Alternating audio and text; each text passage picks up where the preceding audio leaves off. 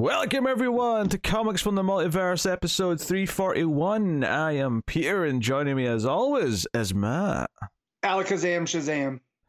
This is a DC Comics podcast. We get together, we talk about DC books we read this week, and coming up on this show we have Batman One Bad Day Catwoman issue 1, Detective Comics 1068, Action Comics 1051, Lazarus Planet We Were Gods issue 1, Justice Society of America issue 2, Blue Beetle Graduation Day issue 3, and The Human Target issue 11. That is what's coming up on this week's show. So settle in for that. We do have a little bit of news as well, actually. And of course, there's a... What's it always time for, Matt? Vanilla. Isn't that one of your sign-offs? I end some the TV reviews with "Have you got any vanilla?" I don't. There we go. Time doesn't really factor into it. You know, there's always room for pudding, right? That's what the great Dr. Peter Venkman taught me. No, there's always time for a Comixology Top 10, everyone. Ay, Dios mío. So we're going to get straight into that. Yeah. So as always, looking at Tuesdays first and then Wednesday releases because they split them up into two separate charts. So what do you think the number one book was from DC on Tuesday, Matt? I'm going to take a gamble and say it's Action Comics 1051. You're right. It is Action Comics. Oh, dang, look at that. 1051. Number 2 is Justice Society of America.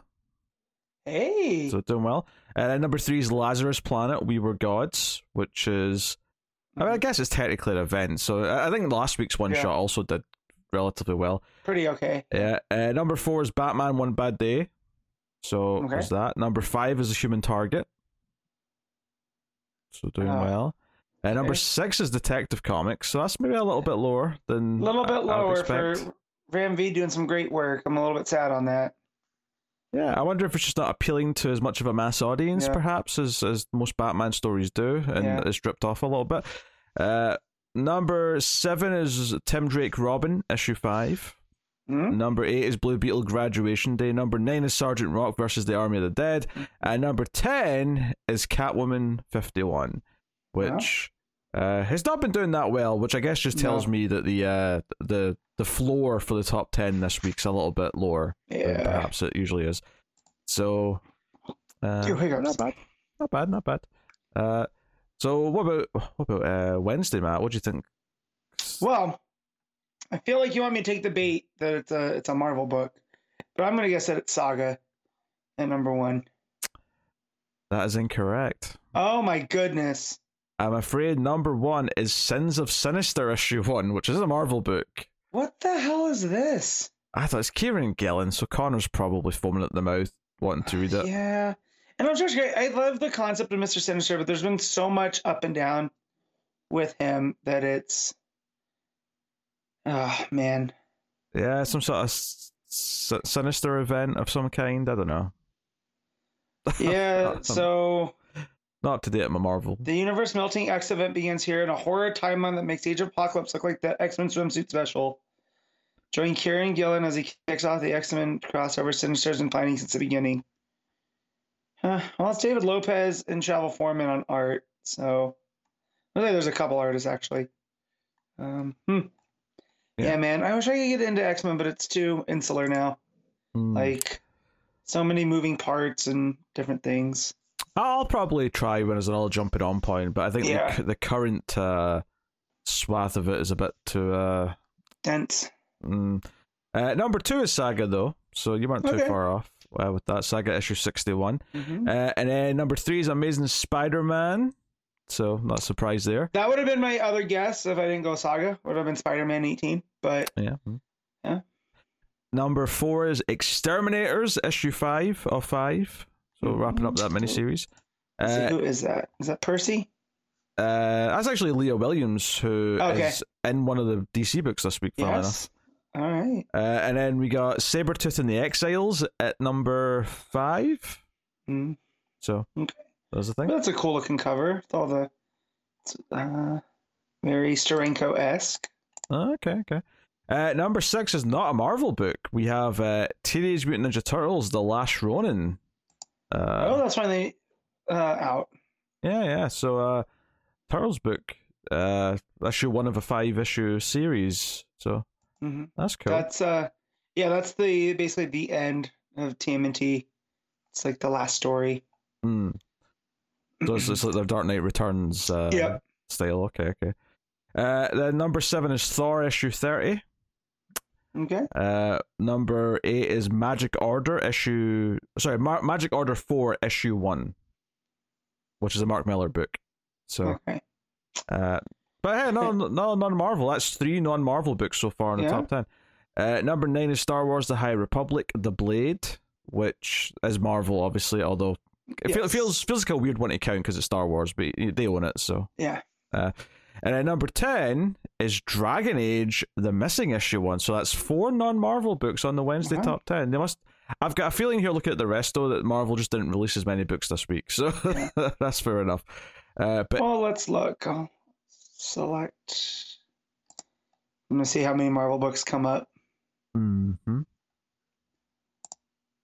Nope, that's not what I wanted. That's what I wanted. So this is great. All right, the Comic Geeks is being difficult right now, so. I don't know what Connor did, but he's got a Dragon Age book, he's got Kieran Gillen books coming out. There's a lot of Connor-centric material out this week. Yeah, so it looks like there's only 12 Marvel books out this week, and 3 of which were Star Wars.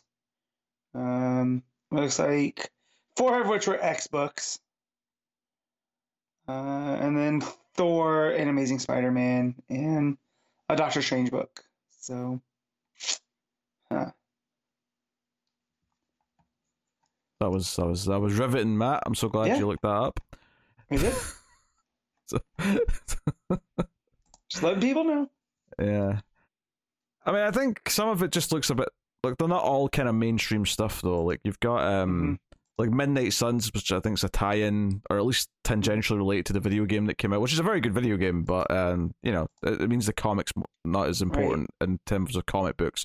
And then you've got like All Out Avengers, which looks like a sort of, just a gimmicky miniseries. Like it feels like there's a lot of non-mainline books, I suppose, from Marvel this week. So that is the Comixology top 10. We will move on to good news, exciting news. We got an announcement of a new DC book this week for May. We have Titans issue 1 by Tom Taylor and Nicola Scott. And this is Titans officially replacing the Justice League, at least for a few months. More than that in a minute in a second news story. But obviously, the creative team is a lot to be happy about. The cover they put out is very nice. And we've always championed Dick and the Titans taking over for the Justice League, and and this is the classic New Teen Titans lineup. The only difference is being that Wally's in a Flash outfit instead of a Kid Flash outfit. So, and Beast Boy has an eye patch now. I don't know if he did in that. I don't know if he did in that cover. But yeah, you're telling me that the Titans are getting Nicola Scott treatment, and I am there every time. And then you're going to say, and it's written by Tom Taylor. That's a double yes from me. Of course, yeah. There's no doubt that we were going to be into this. So, no, I mean, it's just nothing but good news, really. It's set up in issue 100 of Nightwing, so it feels like a natural sort of offshoot of that book, which is cool. I couldn't be more excited. So, for sure. And this must have been the thing that Redondo and Taylor were kind of teasing on the more to come with the Titans. So, yeah. Although it seems Redondo will be sticking with Nightwing. We were speculating that Redondo might jump and someone else will take over Nightwing art-wise, but not clearly not the case. I'd be like, oh, it's not Redondo. Oh, but it's Nicola Scott. Okay. Is it possible that Taylor's starting to get into that sort of Tom King level where he only gets good artists now?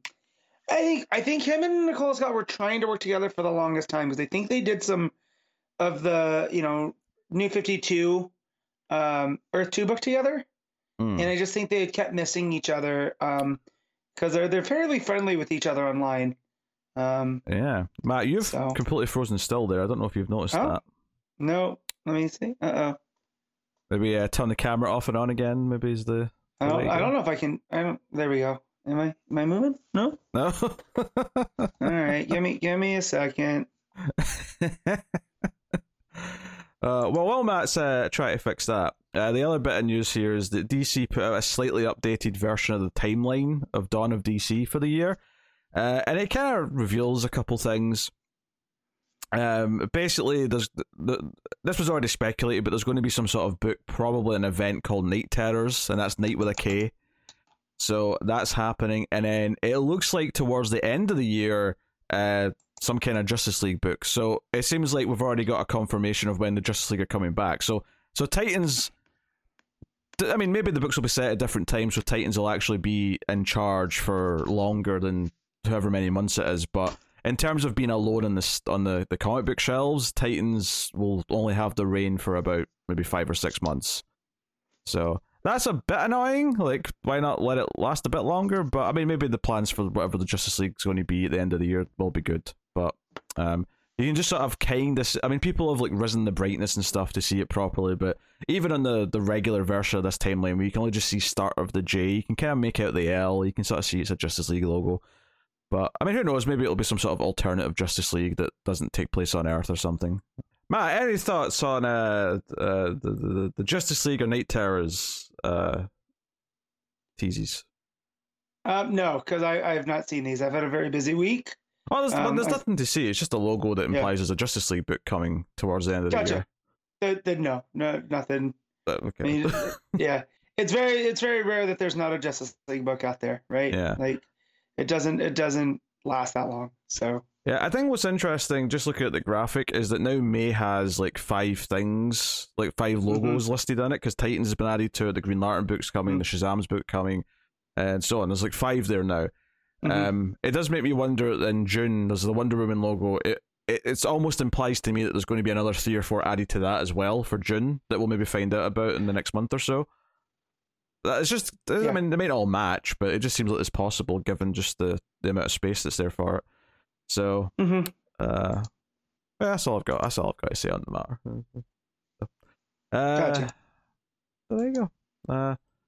So, I mean, that's basically that was the news. I was surprised we even got that, because usually the week after Solicits is a wasteland as far as news goes. So it was surprising to even get a big announcement. Especially from Taylor himself, right? Because usually that would have been like a release of some kind, you know.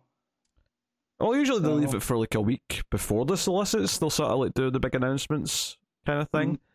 I wonder if... I'm trying to wonder why they timed it this way, because it's not like they're dealing with final cut-off orders or anything yet, because that's still way, after Solicits. Way. Yeah. So... I don't know.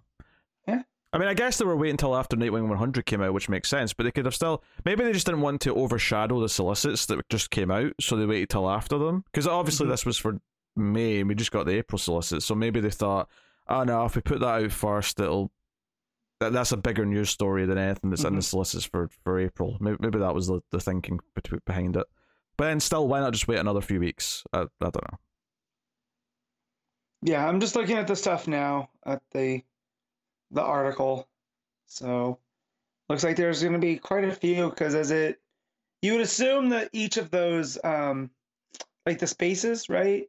So like the one under Wonder Woman and then the other one, you'd assume there's going to be quite a few underneath there.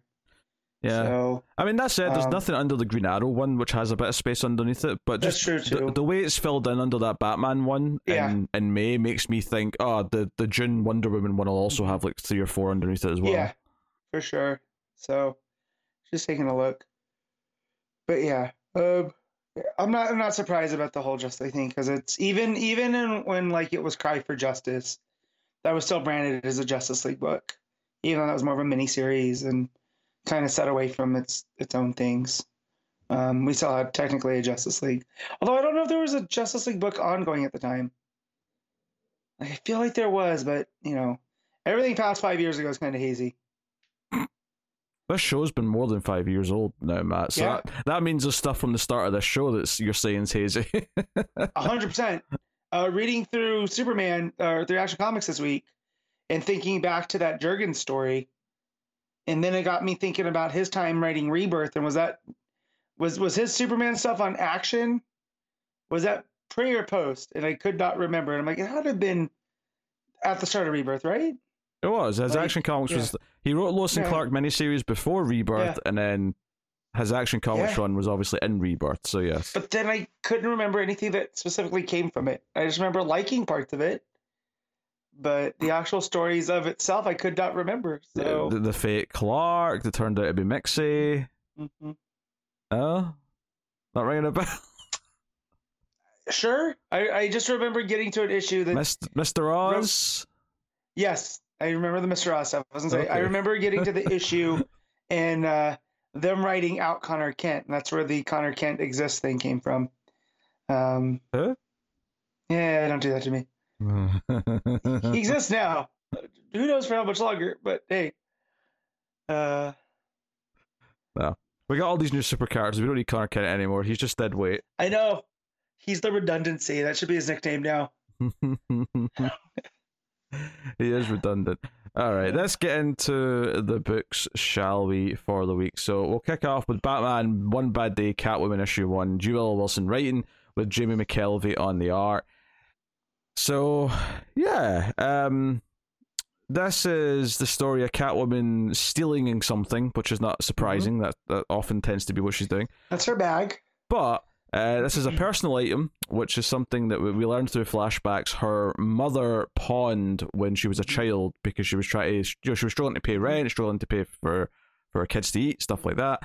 And the pawn shop guy only gave her a couple $100, saying it was a fake, and the raw stones in it are worth a little bit, but it's nothing super valuable. And then now she found out that it's for sale at this mega auction. Yeah, big museum in Gotham's auction it off, and she's like, that prick took advantage of my mother. But there's some twists and turns, and although I do like how she does the whole OJ defense of, I'm just stealing my stuff back, so I did like that little tag. Well, that's kind of her logic. Yeah, she the first half of the issue, because it was a 70-page issue, the first half of it is like the heist itself, her sneaking in, getting some of the backstory with the flashbacks, her making some costume changes, pretending to be a waiter and the catering staff, stuff like that, and a very obviously important conversation with an old woman about the brooch that she's stealing. But the big twist and turns from the issue is that it turns out that it is still a fake, and that this woman is actually like this con artist who sells fake things to museums and auction houses. And she got Selena. So Selena goes in thinking that it's a fake, or thinking that it's real, but being told that it was a fake by this pawn shop guy, to talking to this lady, and then Selena's eyes light up going like, oh my God, if we can finally benefit from this thing, to then finding out that it's fake and that she's been conned. And what I love about Selena in this issue is the fact that this lady conned her now becomes an obsession for her. Because no one conned Selena Kyle. Yeah, it becomes about hunting her down and dealing with it, which has its own twists and turns, because when she finally confronts her and fights her, and turns out this old woman's actually quite strong, she basically challenges what Selena's even mad about and what she's fighting for. Does the value of this item go down because you thought it was worth something and now it isn't, even though before for a long time you thought it was worthless anyway? What are you actually mad about here? And what the story's really about is Selena trying to connect with her sister. Because when she first steals it and she phones her sister and says, hey, I found this brooch, I got it back. Her sister's like, but why? Who cares? It was worthless. Right. Mom's dead. She's not going to care about it now. She doesn't quite understand. And the story ends with her, calling her sister. And it's about that. That's what it's really about. It's like, what's really eating at Selena? It's not the brooch itself. It's the fact that she wants to bond with her sister. Batman's inclusion in this is pretty small. Obviously he shows up to offer some exposition. He fills us in what this woman's been up to. Has a bit of a kissy moment with Selena, and I thought the conversations between them were well handled. It felt very classic Catwoman and Batman. But this is a Selena story in the same way that the Penguin story was a Penguin story. Because I feel like a lot of them have still been Batman stories where the villain's the villain. This, like the Penguin story, was more, no, this was just Selena's issue, and it was her story, which is fine, but I wish, in like to do a Catwoman movie that, wouldn't involve too much Batman. I feel like a heist movie in this vein, where we're following her trying to recover something that she's already familiar with. Mm-hmm. I like that story a lot. Like, it's really, plus I'm just a sucker for heist. I've not seen it, Matt, but I'm pretty sure the Halle Berry Catwoman movie does not have any Batman in it. So that you must love that. I've never seen it. Well, you should watch it, because it's a Catwoman movie with no Batman, which is your criteria for a good Catwoman movie. So, well, no. Just what I mean is like, what I mean is, I don't need it dependent on Batman being in there. I feel like Catwoman's one of the few Batman rogues characters that could carry. Like, we got a Joker movie with no Batman, right? To tell me that you can't do, a Selena Kyle movie where she's doing a heist and Batman shows up, trying to be like, oh, kind of like he does here. Yeah, to be fair though, some of us would argue that that Joker movie without a Batman did not work and should not have been made the way it was. But I'm just saying, like, I feel like she's one of the characters that could carry it, and I feel like if you do this version of her, the Cat Thief version of her, do it Ocean's 11 kind of style, follow her planning. Like, here, I feel like G. Willow Wilson has the blueprint. Because I thoroughly enjoyed this. Like, this is the most I've enjoyed Catwoman ever since Ram V has started, because his was real strong. But I think her voice for Selena was super strong. McKelvey's art is top notch. Like, I'm okay with it taking an extra couple weeks to come out. Because the art is very good. Although I will argue, I will have one negative point here. Mm-hmm. I don't think he's suited for Batman. I think he's too clean for Batman. Yes, the Batman was way too clean. It felt like I don't want to say fan art, but like when someone does like a super sleek version of Batman and like, oh yeah, this would be cool. It did not work. Yeah, too clean, too smooth. It was fine for Catwoman when it was just Catwoman doing her heist stuff. But when Batman showed up, I went, oh, this doesn't feel right. He looks too, I don't know, pristine. It just feels off. The suit feels brand new from the cleaners. Yeah, it needs to be a bit grittier for Batman. Which, it's fine. And it's not a big deal in this issue because he's a small part of it. But no, but the art too, with the breakdowns and the way the action's done, like the scene on the rooftop that starts with the two guards and they're talking about all the stuff that's going on, and they're like, oh, what's that? And then you turn the page and we get one of those, usually you see it in Flash to just show how fast he's moving, but it's like a double page spread. I feel like we've been getting a lot of Nightwing recently. Is this and Nightwing as well? Yeah, right. Multiple Selenas, and you can track her on the one page, make her way across. And I just think the action flows really well. And all throughout, even the fight scenes against the which we never got a name for the curator woman, right? The fight scene with her too was pretty good. We hear like one or two of her aliases, but we never get like a... Yeah. Like, I think she said she can call me the Forger, I think, by the end. Forger, okay. Yeah, so I don't know if that's... Maybe that will stick, maybe it won't if she ever comes back again, But like, the Forger lady, I think that fight scene was really good too, because it shows that Selena's kind of out of her depth.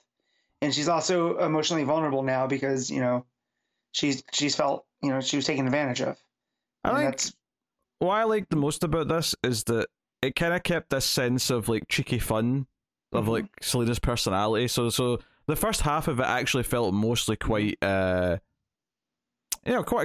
just like her breaking in, changing costumes, but sort of tricking the various people along the way to get into the brooch and getting out. All of those bits felt quite fun and quite bubbly, and I think that actually lent itself quite a bit to giving it a different tone to what I like to say about the Ram V stuff, which was more of a gritty crime thing. Right. It's funny, you say this is the most you've enjoyed Catwoman since Ram V, but I'm like, we're still in that run that replaced Ram V, so I wouldn't say it's been that long. I don't think we've been devoid of good Catwoman for that long. It's just that we don't like the current run.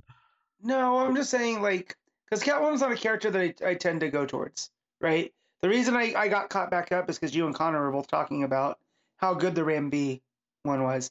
But up till then, I really can't tell you, like, a Catwoman story that sticks out in my brain that I've read. Like, granted, I still haven't really read the Brubaker run with Black Mask and all that. So, but when she has showed up, in Batman or in other stuff, but I like Wilson's characterization of Selena here. Like you're saying, the bubbliness, it really comes through. And it is so much different than Ram V's. Like you're saying that was a gritty crime thing.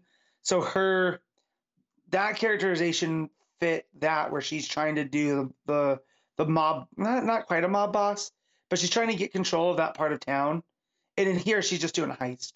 And like the scene with her going in and getting the costume on, the waiters, where the guy chases her and she ducks into the thing and then pops back out. Just like, to me, it was the right amount of light, like comedic touch for a story like this. Yeah, there's definitely a comedic hand sort of like overall of it, even when, and it's not to say it doesn't have some dramatic weight, because by the end when you realize it's just about her and her sister and that's why she was trying to steal it in the first place, that's got some weight to it, and it does kind of, you get a good character arc out of it, but it never, it always has this sort of lighter touch to it. I think Wilson is a really good writer and had a really good strong handle on this. Like I definitely felt a little bit of that fun Miss Marvel coming out of her in this this issue. Okay.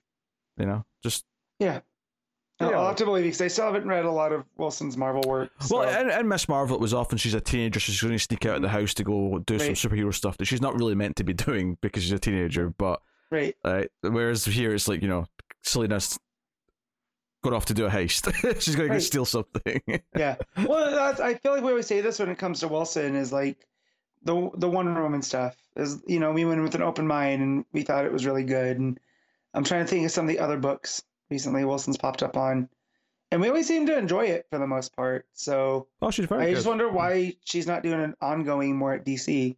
Like what else is going on? I don't know what else she's read. I mean, she might be working on some non-comic book stuff. I don't know. Right. So, but yeah, no, I really enjoyed this, and especially coming off of the Bane one, which I felt like, which while good, it just, I felt the length of that. This I read through fairly quickly.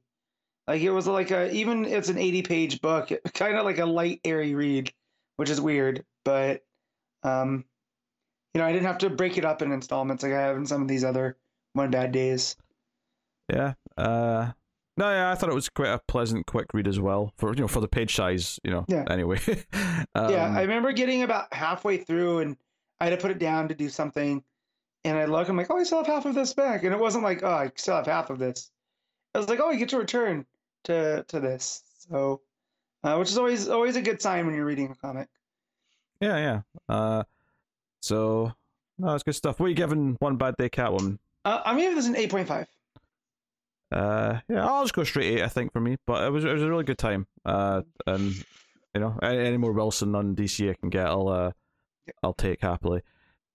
So, Detective Comics 1068, Ram V writing with Ivan Reis on the art, and this is a story told from Two-Face's perspective. Well, I should be more specific because it's both Harvey and Two-Face as separate entities, sort of with the dual narration happening where there's like Two-Face is saying, "Let me take over," because this thing, this demon that they've tied to you, it's only tied to Harvey Dent. It's not tied to Two-Face.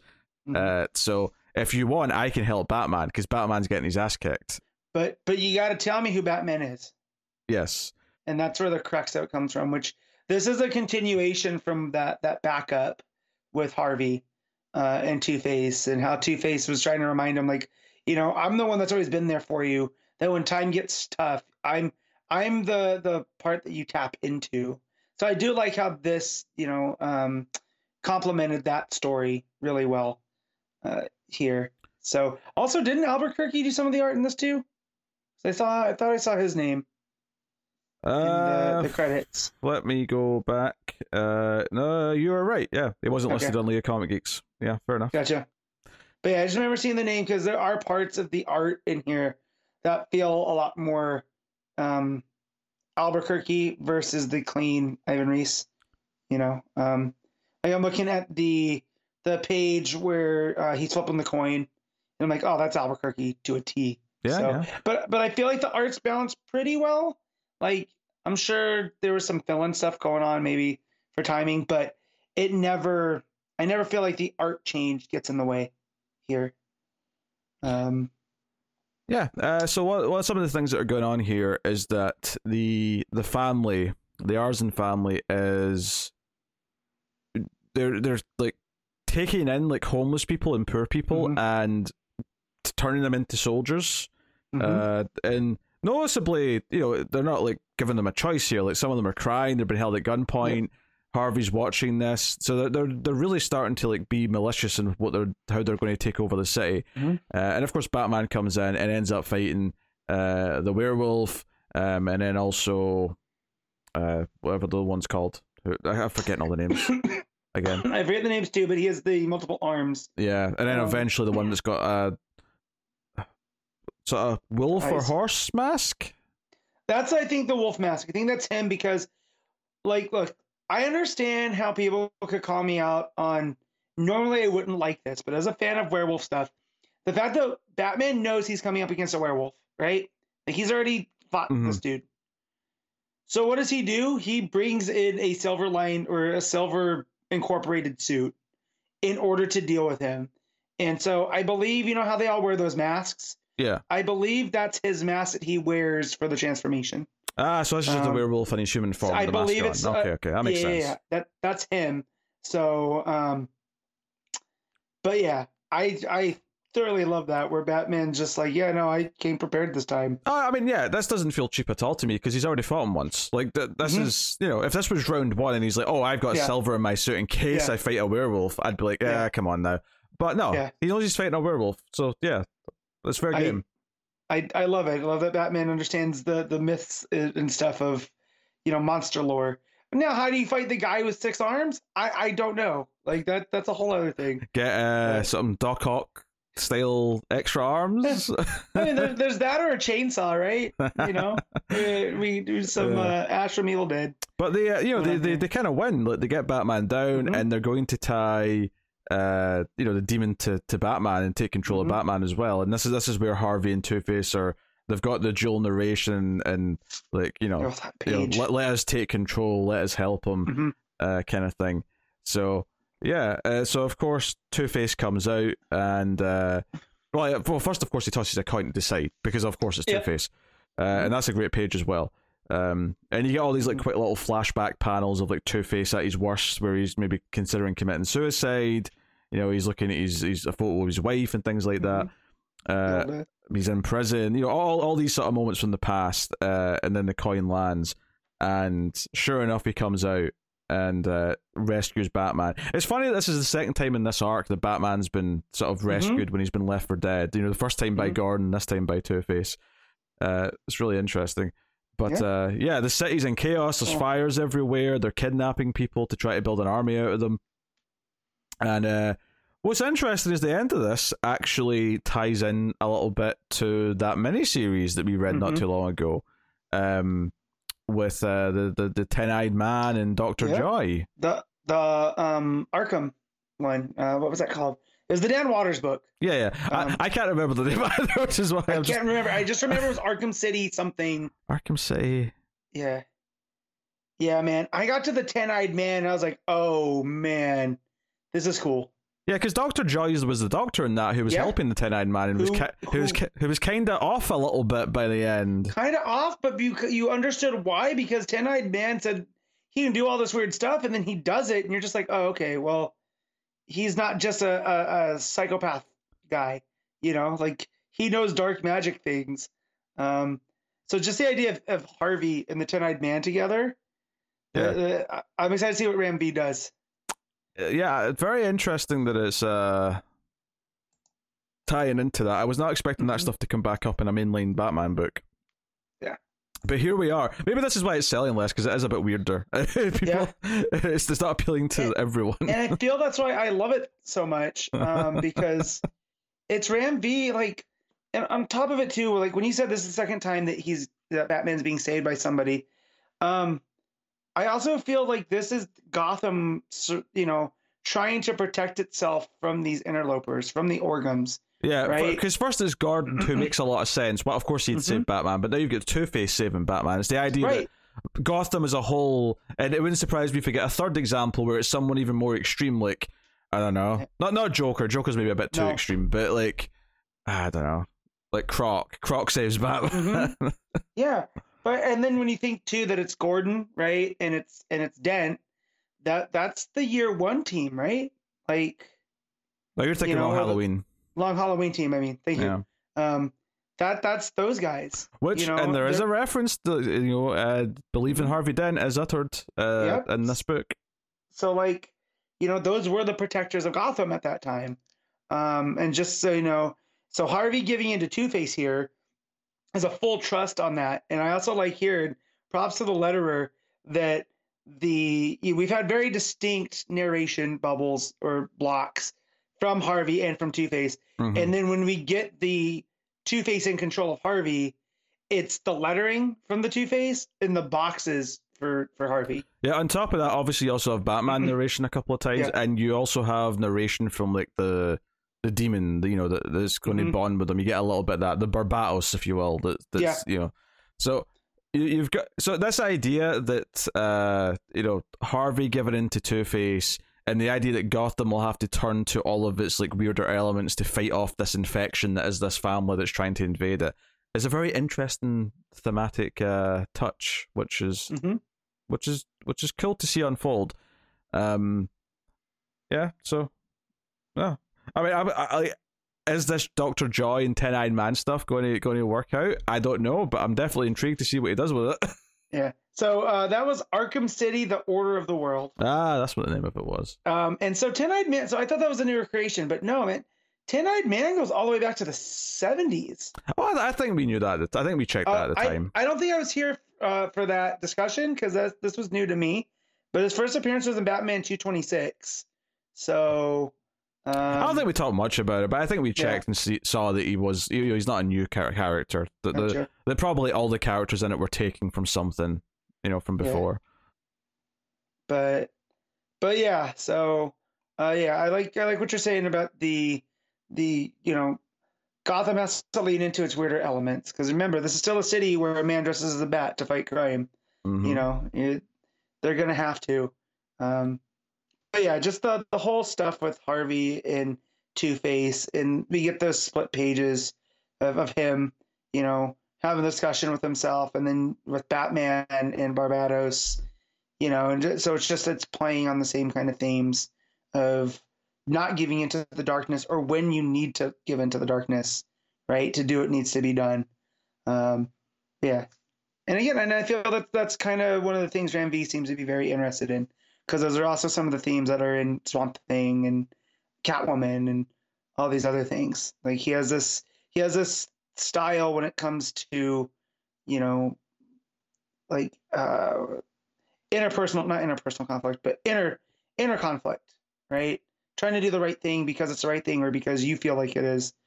And I feel like Harvey Dent's the perfect person for that. And then you add 10-Eyed Man to it. Oof, it's getting crazy. Like, that guy has like each of those personalities times 10. So yeah, I mean, almost like, did Ram V read that other mini and say, I'm going to incorporate some of this into this, or was that always kind of like planted because like there was going to be something done with them later? It's hard to tell, to be honest. So I wish Connor was here, which that may be the first time that was said, because he's a big Dan Watters fan. So I wonder if Dan Watters and Ram V come from the same circles. So like maybe they're buddy. And, as Watters was putting together that, he was telling Ram V about it. Ram V goes, oh, 10-Eyed Man. Oh, I could use that down the line somewhere. One of those types. So, Yeah, and the art fits the book. It is a little bit, I don't know, it is a little bit in the messy side at times. It's quite scratchy. It's going for kind of a vibe, which I can appreciate.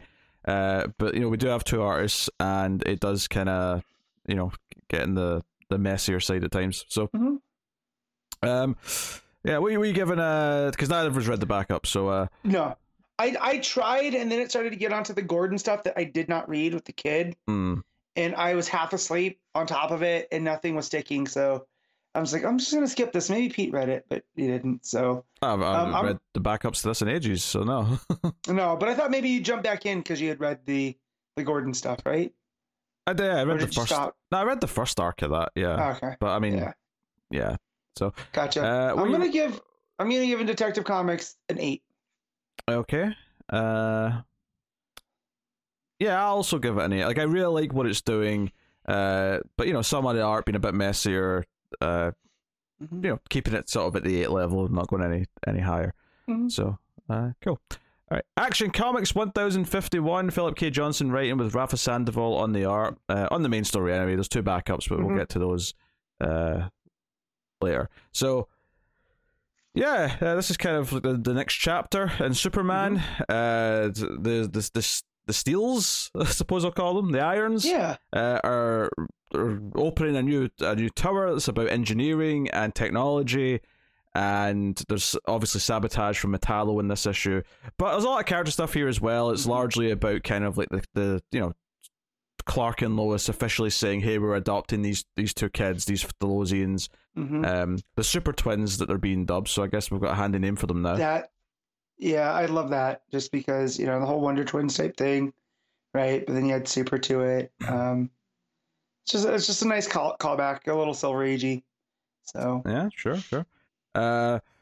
So yeah, and there's some nice atmospheric stuff at the start, talking about how the world changed, or Metropolis changed after Superman sort of first appeared, and how it feels that we're kind of on the brink of a turning point again. Yeah, so in these couple books, there's a lot of references to Doomsday, and I wonder if that's because it was the 30th anniversary and it was high on some of these creators' minds. I mean, with Jurgens, it's a little bit different because of, you know, that was his event, right? But there's some stuff in the Lazarus Planet book. There's some stuff in this one with the backup that I'm just wondering, like, I don't think it's a signifier of anything, but do you think it's just because it's the 30 years since then, and we're starting to, you know, like, not celebrate that, but, you know, just pay homage to it, I guess. I guess. I mean, I don't know. I feel like Jurgens is more tied to that era, so that's why he's using a Doomsday thing in the backup. Right. The stuff in the other book we'll get to, but I don't know if anything's going to come of it. Just thought it was weird that they both came out on the same week, and you know, I read them back to back, read those things anyways. So, but yeah, the character stuff I liked here, right, was they're all sitting around the Kent's apartment, right? And I had to be reminded that people now, they don't remember, thanks to Lex, they don't remember that Clark is Superman. But so they're all sitting around, and Connor and Keenan are playing video games, and there's a language barrier. And it added to some real fun little moments that I enjoyed. Keenan almost acting like he doesn't know what's going on, and doing the whole bait and switch and beating Connor at the game. I thought that was a lot of fun. A lot of the interpersonal dynamics going on within the Super family, where kind of, for the first time, it feels like Superman has a pretty solid supporting cast that's not, you know, the Daily Planet. That it is the Super. They actually feel like a family, which up to this point, it's been very fragmented. And I know Bendis did things with the Super family, but it didn't feel this way, you know? Yeah, we also find out that Lois really likes Superman's Warworld outfit. Poor John. What's so funny is I wouldn't have even thought that was a dirty thing, except for the way that Lois reacts to him seeing it in the closet. And it's very clearly, oh no, this was kept for kinky stuff. You know, and John's just really embarrassed. I would have just been like, well, he just still has his suit from Warworld. What's the big deal? Like, he's, you know, he's gonna put it in a glass case like Batman does with stuff. But yeah, no, Lois closing the door. That was great art on Sandoval there. Also, the idea that the Steelworks Tower is going to be like a foot taller than LexCorp Tower. That just cracked me up. And Lex isn't going to be able to have that, right? Like, you know, just for that personal slight, he's going to have it blown up. Right, but on the art there, when Lois shuts the closet door, it's drawn like she's got a super speed. Like that. I mean, obviously she doesn't really, but that's to add to the joke that she moved over so quickly to shut the door. You got all the speed lines and stuff. So that's fun stuff. So yeah, they announced that these kids are being taken in and adopted. Kara gives them their new House of L suits. John seems a little miffed, and you can kind of understand why, because in a weird way, these kids are kind of picking off where he was sort of robbed of his childhood with his parents, and then he came back later. So, yeah. I feel Taylor's going to use that and explore that in the mini that we're getting, because, you know, we're gonna tie up those Ultraman threads with Val-Zod and all that type of stuff, right? But I do like it here because he is a little bit slighted by that. He didn't get his childhood, and not that I ever feel like Lois and Clark would ever be like, oh, we get to be parents again. But you feel that there's a joy to having these kids in the house, and I almost, if John wasn't upset, it would feel weird. I feel, and just the version that we've gotten over the last year or so, he's very a cerebral character at this point, and we get, we know what his inner feelings and stuff are. So I do like that Johnson took the time and took that beat to make us think about that. Yeah. So obviously we have Metallo sabotaging the thing, and Lex is still talking in his head, and Metallo is, there's a moment where like a kid's scared of him. The kid can tell his face is like slightly off, like there's something not quite right about him. I love Metallo when he's talking to Lex. He goes, "The face isn't right," and for whatever reason, that sentence cracked me up. Also, the what's the word I'm looking for? How the obligation from Metallo because he wants his sister's safety. I really like that layer to him because it's not a maniacal villain thing, right? He's not just the robot with the kryptonite heart. There's a begrudgingness to him now that I feel is going to be key to the character going forward. Yeah. I mean, this building is not lasting long, though, because when he blows it up, they all talk about how it's all going to fall down, and the supers all just they all just have to work together to basically stop it from like crushing people and make sure no one gets hurt. But the building's already gone, and so Lex couldn't even let it get open. It's literally the opening ceremony, and the thing's coming down. So, so its reign as the tallest building in Metropolis lasted about 5 minutes. Yep. So obviously there's some nice pages here of action and stuff. The big cliffhanger is that Connor was the one who sort of first saw Metallo, and the ending is Metallo with all his clothes burned off, kind of holding Connor, because Connor, of course, is a bit of a chump and couldn't handle himself against Metallo. Hey now. Also, though, I do have a question about that with his half Kryptonian physiology, right? The kryptonite shouldn't affect him as hard, right? So you're thinking he took a beating from Metallo. So yeah, because I also take that though as he's also not as invulnerable as like the others are. So I think he can be beat up by someone who's relatively strong. Was my assumption. And that's what I'm saying. I'm saying that like it wasn't just the kryptonite that did him in. Is that he did fight with him and they went a couple rounds. And that's what led to the explosion and whatever. That's just my headcanon. Well, I think the explosion was going to happen either way. I think that's what he was there to do. But yeah. Anyways, but he he took a beating, and that gave the super family enough time to react to things, and Connor played his part. All right. Yeah. So we kind of end in the midst of the action, which gives us a cliffhanger. The issue spends time building. The action at the end's fine, and it looks quite good art wise. But for me, it was the family stuff and like the setting up of the adoption, and just the idea that Kenan's hanging out with the family is kind of just a fun, different vibe to get because he's been kind of separate since his creation. Yeah. So that's kind of cool. I like that. And I like that Kara's the one that speaks Mandarin, right? Which ties into the Monkey Prince stuff and the Devil Nazar and all of that type of thing.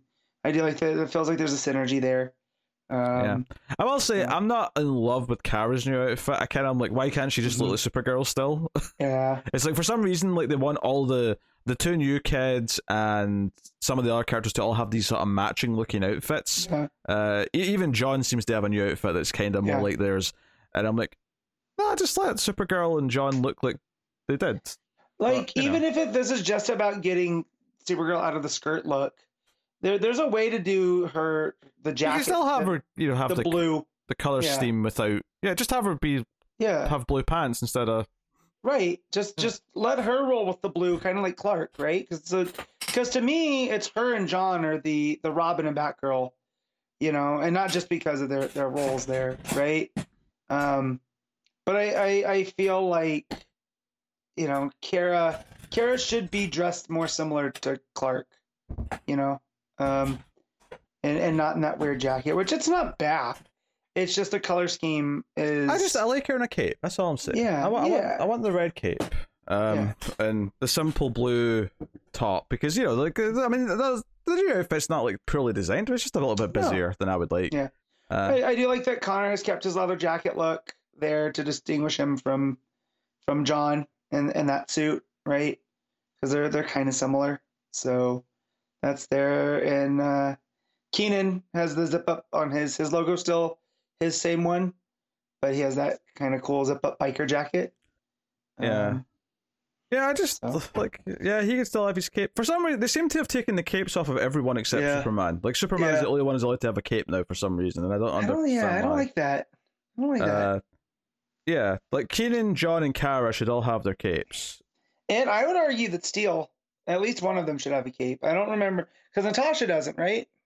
I'm not sure. I have to say, I do actually kind of like that hoodie she's wearing over her Steel suit. I don't know why, but I think that does actually give her a little bit. It breaks up the monotony of the Steel a bit. Yeah, but if that's the case, then John Henry should definitely have his cape. Yeah. Right? We should get the traditional Death of Superman looking Steel. I like that look a lot. We don't see him suited up in this issue, though, so I don't know if they're giving him a cape or not.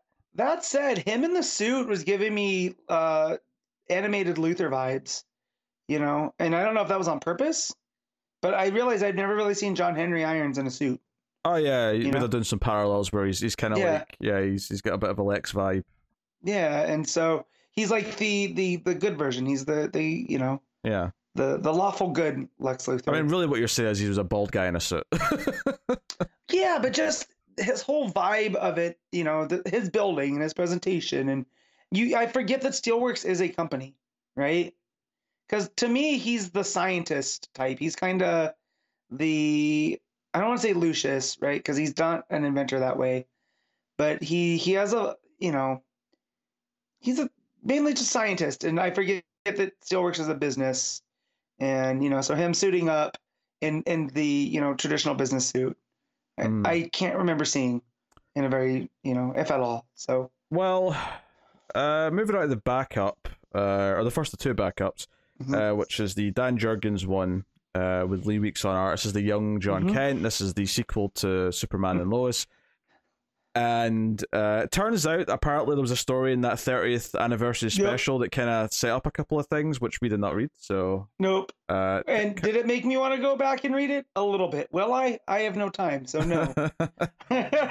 Yeah, so this is the family with young John flying or moving to the farmhouse in California, and there's even like a little joke here about how he's got the black suit on because Lois likes that. There's a few jokes in this book about Lois liking certain outfits on Clark.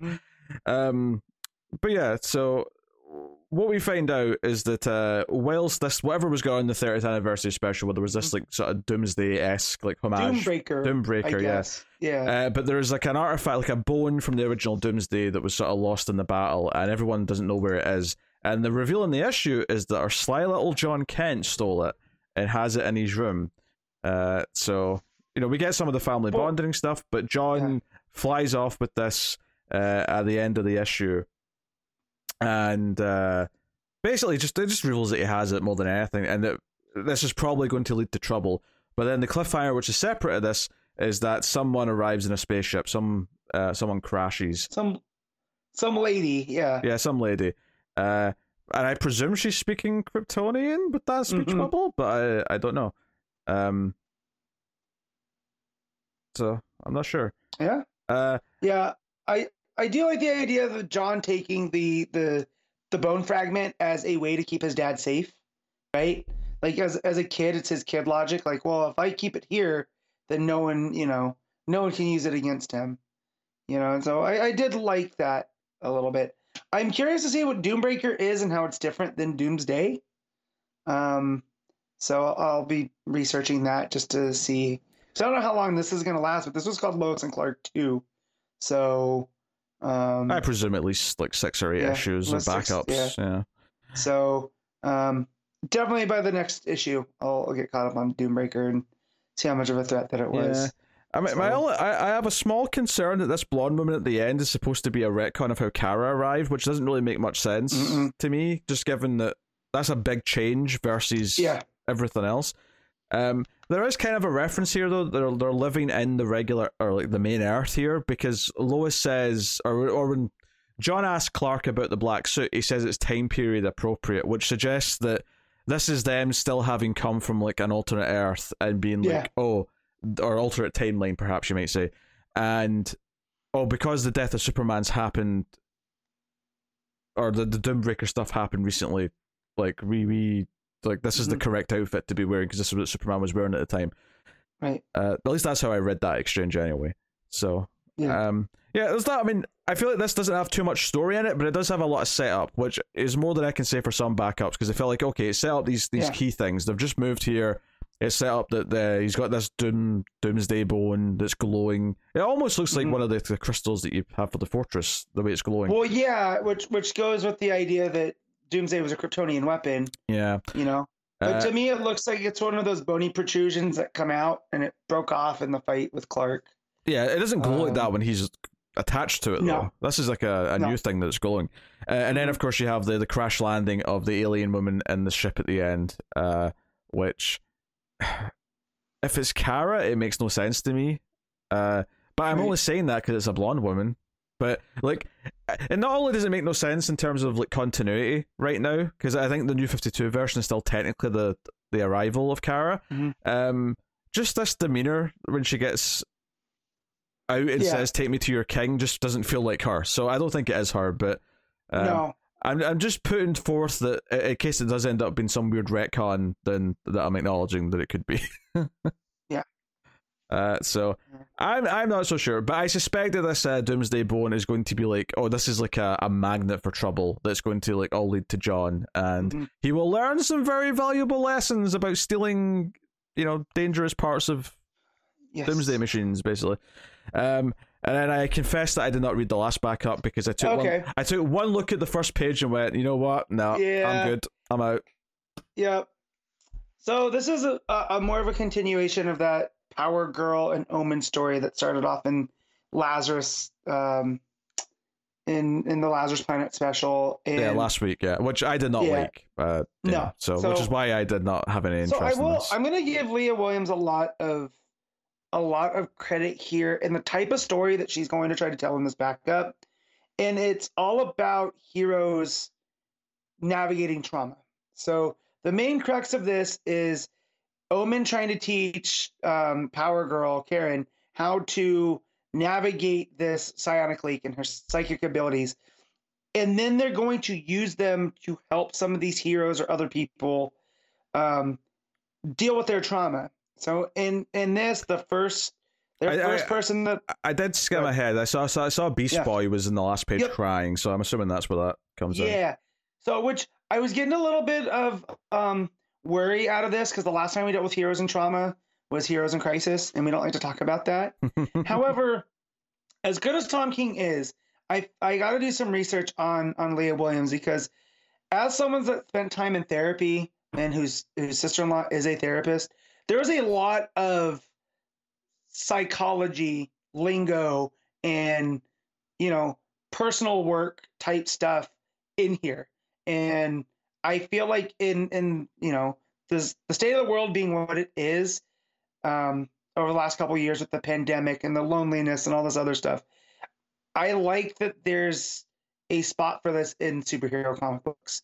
And so I would never have picked Power Girl to be one of the people or one of the characters for this, but partnering her with Omen and Omen saying that she, when she's not a superhero, she's a psychologist, right? So, partnering them up, I think is pretty, would have never have thought of that. So that's nice. But the whole crux of this is that ever since the end of Dark Crisis, Beast Boy joined the fight, but then became this little calf. And Nightwing brings him to Omen and Power Girl and is like, look, he won't transform back. He won't speak. He's just kind of stuck in this form. Can you help us? So in that, they have Omen take the role of the therapist and then has Power Girl because she's, I don't know if she's Kryptonian or whatever version they're going with here. But because she's a bit more sturdier, she sends her psychically into Beast Boy's psyche to do a lot of like the field work, for lack of a better term. So she gets in there and it's just a mess. And it looks like the Titan's Tower wreckage from Dark Crisis, and everything's bathed in red.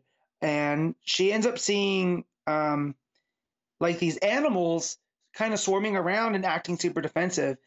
And Karen realizes that this is Beast Boy's trauma. And her and Omen, figure out that Gar never had the time to process being shot in the face by Deathstroke. And because of that, it led him to recede into this baby cow form and, kind of just not deal. It's almost like he's disassociating. And so when she gets in there, all these animals are kind of his defense mechanism. They're pieces of the red and the morphogenic field coming to protect him because he's almost in constant fight or flight. So Karen gets in there and she's dealing with like a grizzly bear and a saber-toothed tiger and a pterodactyl, and at one point a dragon. She gets run down by a bull before she finds like Garth. I keep calling him Garth. Garth's Tempest. Gar. Yeah, it's Garfield. Finds Gar as a baby, and that's where she puts together that it's the Deathstroke stuff, because he points to this big version that's in the sky. And she comes across this tree, and this tree is just bound in ropes, and she realizes that his tie to the red is now broken because of this trauma. So Karen starts going and trying to free a lot of these branches so he can get touched back in. And she's like, yeah, it's going to take me some time. We have to really decode all of this. And as she's doing that, this big, almost looks like a kaiju, comes to the field, and it's him with the eye patch. It's Garfield. And when she looks back, the tree is all back now in full bloom, right? Which was his representation to the connection. And then Omen pulls her out, and Beast Boy is now back in his, more traditional human form. And that's where he starts crying next to Nightwing. So if you can get past the art, I feel like it's a really nice read, especially if you are interested in like that, I don't want to say therapy type thing, but like the mental awareness of or mental health type stuff. Because I do feel like it's important now that, Yeah, for the record, actually, just because this is Leah Williams and art by Margaret Savage, and clearly I didn't get past the art because I took one look at the page and went, nope. Yeah. Yeah. So if you can get past the art with Savage, which I tend to like Savage's art more than not, but ever since you pointed out the dead eyes, now when I get to a page that has the dead eyes, and I will say Leah Williams as a writer really has a, the voices down for, at least, I'm not that familiar with Omen, but a version of Power Girl that is kind of this, she's kind of stubborn and she's willing just to keep pushing in order to get through. There's a really funny scene between them where they're going to put their superhero costumes on, and, Power Girl's has updated hers, but she still has the big chest window. And Omen's like, you can wear any costume you want. She's like, no, I like it. And, she's like, it's like free air conditioning. You should try it sometime. She goes, no, I'm okay. And she's like, all right, well, come talk to me when you're all sweaty later. And it was a really fun, like, let's poke fun at Karen. I will say, I appreciate that this is written by a woman, because I feel like any man writer trying to crack jokes about this would make me cringe. Well, but it feels very, as someone that's surrounded by a lot of women, right? My wife's family is very close, and there's always times around them. It felt like a conversation between two actual women. It wasn't like, oh, sure, this put upon thing where they were talking about, she's like, you can cover up, you don't have to. But the fact that it's Karen choosing, she's like, no, it's kind of my look, and I'm comfortable like this. It lets you know that's the character that she is. And yeah, I Batman has Robin to distract the enemies. Karen Starr has cleavage. Which I will never forget. It was in Jeff Loeb. I think it was in Public Enemies, where and Batman Superman, where they need to distract Toyman the kid, what's his name? Hero? Is it Hero?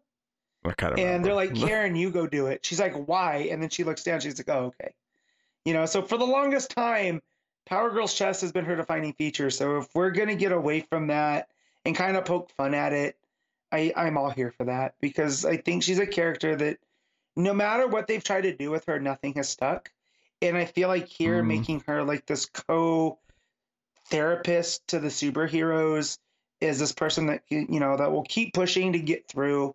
I'm sure she's probably still from another Earth, but here's a pitch for a new version of her origin, right? So I'll try this one by. Yeah. So you're in the movie Twins, right? Like they're kind of like, you know, they're trying to make the perfect specimen, this perfect human, and they had all these men submit their DNA, and they had a mother, right? And the twins weren't intended, like, you know, they got Arnold, right? And this is the perfect specimen that we're trying to create. And then the leftover genetic material was Danny DeVito, and that's kind of the joke of the movie. How about Karen Starr, Power Girl, is the perfect specimen that was trying to be created, and then Connor Kent was the leftover genetic material, right? So they're both like clones that Lex was trying to make. That's just mean. That said, now when I read Connor Kent, I'm going to hear Danny DeVito. Which also, funnily enough, you point that out, I finally started Always Sunny this week. There you go. Because me and my wife needed something light that we can just put on. I mean, he's not until season 2, but yeah. Right, but we got through season 1 and we just started season 2. The episode where Charlie gets hit by the van and is in the wheelchair and Frank takes him to the strip club and he keeps one-upping him. Oh my God, I have not laughed like that. Very good, very early. Yeah. I have a whole other 13 seasons to get through. So, you know. Obviously, the humor in it's often quite dark, and you know, it'll tackle subjects that like maybe you feel like you shouldn't be laughing at. But the one that got me quite early on was the shows on the doll where you were touched, Charlie, and the creepy uncle, like getting into it a bit too much. Yes. That'll always stick with me. I really need to get back. I've seen like 7 seasons of It's Always Sunny, and there's like 15 of them now, so I really need to go back and. Also, when you refer to Connor as an abortion survivor, yeah, that's what It's Always Sunny. and I don't think I've gotten to that episode yet. But with Charlie, I told my wife, I told Ash about that, and she goes, and you guys laugh? That's kind of mean. I'm like, that's Connor. It's fine. See, this'll cheer you up. So Charlie and the waitress, I believe, are married in real life. So if you feel bad, then like you want to pick me up. No, it's a real sweet story in real life. Yeah. It's just in the show. And then Mac and Dee met on the show and got married. They did. Yes, they got kids now and everything. Yeah, because what made me start this is I've been putting it off. You know, you talk about it a lot, Connor. And my brother. My brother's been telling me to watch it for years now. But we watched the soccer show when Mac and Ryan Reynolds bought a team in Wales, right? Wrexham. And she shows up. I did not realize they were married, right? So she shows up on an episode when they finally go. It's Ryan Reynolds and his wife, Blake Lively, and then those two. And they're in the owner's box, and they keep showing them on the TV. And that's basically the only part. I was like, oh my God, I didn't realize that they were married. And I did some research, found out that, they met through the show. And here they are. So I was like, I might as well get to there. So when you brought up Danny DeVito, now I'm going to hear Connor Kent as Danny DeVito. Thanks to that little Power Girl alternate history. No, DeVito's great on the show. You're making me want to go back and like start watching it again. I can't wait because I keep getting the gif of the trash man, or it's using social media a lot. Just the sound. I'm trying to get to that episode so I have context for it. There's tons of gifs that are used. Like, I like to use the anyways I started blasting when I'm talking about wrestling a lot. Is that from the show? Yeah, that's from It's Always Sunny. Yeah. Okay. I didn't know if that was a Danny DeVito on a talk show doing a bit. Yeah, and my other favorite Danny DeVito one is "Can I offer you an egg in this trying time?" So, but yes. So not to distract from the Leah Williams book, That's what I'm dying. I really I feel like it. Not that I don't like saying that's important because that makes it pretentious, but I'm glad that there's a space right now in a comic book for them to explore these mental health themes, and then using these type of characters on top of it, right? And Beast Boy being their first person, after what we saw that he went through, as long as he doesn't, decide to murder a bunch of people on accident, because he can't deal with the trauma. I think we're in good hands. So I'm definitely gonna keep reading this one. This was definitely, I was like, after the Lazarus Planet thing, I was kind of like, I don't know if I want to read this. This one made me a believer. Now I want to check out some of the other Leah Williams work that's out there. Okay. Well, all right, that's great. Action Comics 1051. And David, you are welcome for that big tangent you have to edit out. So, what are you giving it? I'm going to give Action Comics. Did I do 0.5? And I'll just give it an 8. Yeah, I'm also going to go 8. It's my third 8 in a row. Yeah. I'm 8 well, happy this week. 7.5, but I liked it a little bit more. That last story really put it up over. So. No, I mean, I liked the main story. I liked all the world building it was doing, the family stuff, and I enjoyed the Jurgens backup fairly well. And they both have good art. I think Sandoval's art was really strong throughout. I would say I liked it more than the art in Detective, certainly. So, no, it was very good. The action's in good hands right now. I don't know if I'm going to always be into the backups, but certainly I like the Jurgens one this week. So, All right, Lazarus Planet, We Were Once Gods, issue 1. Obviously, there's a bunch of different creators because it's 4 short stories in this book. And obviously, last week, none of us were really that enthused about the Lazarus Planet special, and I said pretty much that I don't think I want to read any more of these. I'm only going to check out this next one because it's got creators on it, and it's also following up the Shazam story. And it is Josie Campbell who writes that story, so I was curious. So, while I do think this one's better than the one we got last week, I am definitely not reading any more of these. So I read the first 2 stories, ran out of time, so I can talk about those 2. Sure. But I will say, instantly liked those first 2 stories. I thought they were more interesting than anything in the last one. I mean, the first one, is interesting from a little bit of world building and just the reveal, because the first story is basically the reveal that the Trench have been turned into humans, or Atlanteans, maybe. They've been turned into humanoid-looking people. So, and I didn't know this, and I thought I knew a lot about that side of the Aquaman universe, that they're part of the ancestral tree of the Atlanteans. So, somewhere, so they're not a separate species, right? Yeah. What that means is that somewhere in the past, an Atlantean, balked a fish. Yeah. Oh, God. But I wasn't going to take it that way. I was going to take it as they went off into the trench. The Shape of Water is a true story in the DC universe. I got to go back and rewatch Creature from the Black Lagoon because I didn't believe the love story was that strong. I've been told I am wrong, and that's where Guillermo got inspiration from. So, and now you're dropping the trench stuff on me. So now the Shape of Aquaman, or the Shape of Aqua, whatever we're gonna call it. Is that an extra fin, or are you just happy to see me? Yeah. But yeah, so I'd always thought the trench were just a separate species of underwater people, right? Not that they were along the, in the, I don't say evolution, but in the line of the Atlanteans, like Arthur. And maybe Arthur's just using that as a metaphor when he says, I see them for what they are, our ancestors.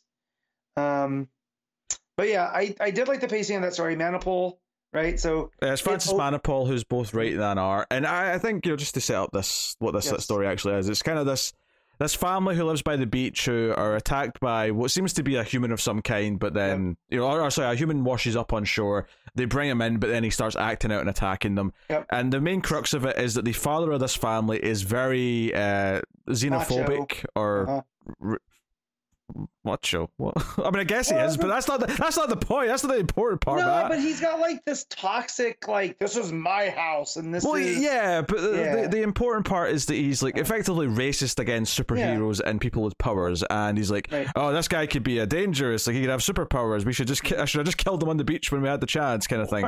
Or he's someone that needs help from a shipwreck, Dad. Like. Yeah, that's a very valid point. But I think the reason for this setting up with this lens of this character being this prejudiced, individual is that the idea that Aquaman himself is going to have to try and accept that the Trench might actually be, capable of being learning human, or not humans. It's in humans because it's just the word that I go to. But humanoid or Atlantean characters. Like the idea that they now have to be treated and sort of like taken care of and help to evolve into a more intelligent, because this is the thing. Like, we see this Trench that's turned into a humanoid figure. He's attacking the family kind of and the dad, but there's several moments where he kind of sees his reflection and kind of like pauses and reconsiders what he's doing. He's kind of confused. So it's this idea that this new evolution that's happened to them, they have to be nursed into their next stage, and that's something that Aquaman's going to have to deal with. Yeah. It's quite interesting. It's an interesting kind of like reveal to drop in this weird like short story in this special, because I feel like whatever this is going to continue on to next is like, oh, this is going to be a big deal, hopefully. I will say this though, Aquaman, where's the beard? I don't approve of this freshly shaved Aquaman anymore. Yeah. No. I thought we all agreed that the hybrid Peter David, Captain Aquaman look. Well, they've kept the long hair though, so it's especially weird. If you're going to go no beard, then have the short hair. But if you're going to have the long hair, he needs to have the beard. He needs the pirate look. He looks like, remember that time when Triple H like had the long hair but was shaving his face? It just looked weird. Yeah. No. Or he's Jericho-esque, like the Lionheart version of Jericho. It just, I don't know, wavy blonde hair. It doesn't match. No, it looks baby-faced. I don't like it. 100%. But also what I liked too in the art was that anytime the Trench guy got into more of the primordial behavior, his face changed a little bit, right, in the art to show he's a little bit monstrous still. And I got a little bit worried when he took the dog. I'm glad the dog's okay, But yeah, no, I like the story, and I wonder what's going on with Aquaman, because like we don't have an ongoing Aquaman book right now, so wonder if this is where those are going to pick off, or if there's going to be more Lazarus Planet things, because it's also tied that somehow the volcano affected the trench they were living in.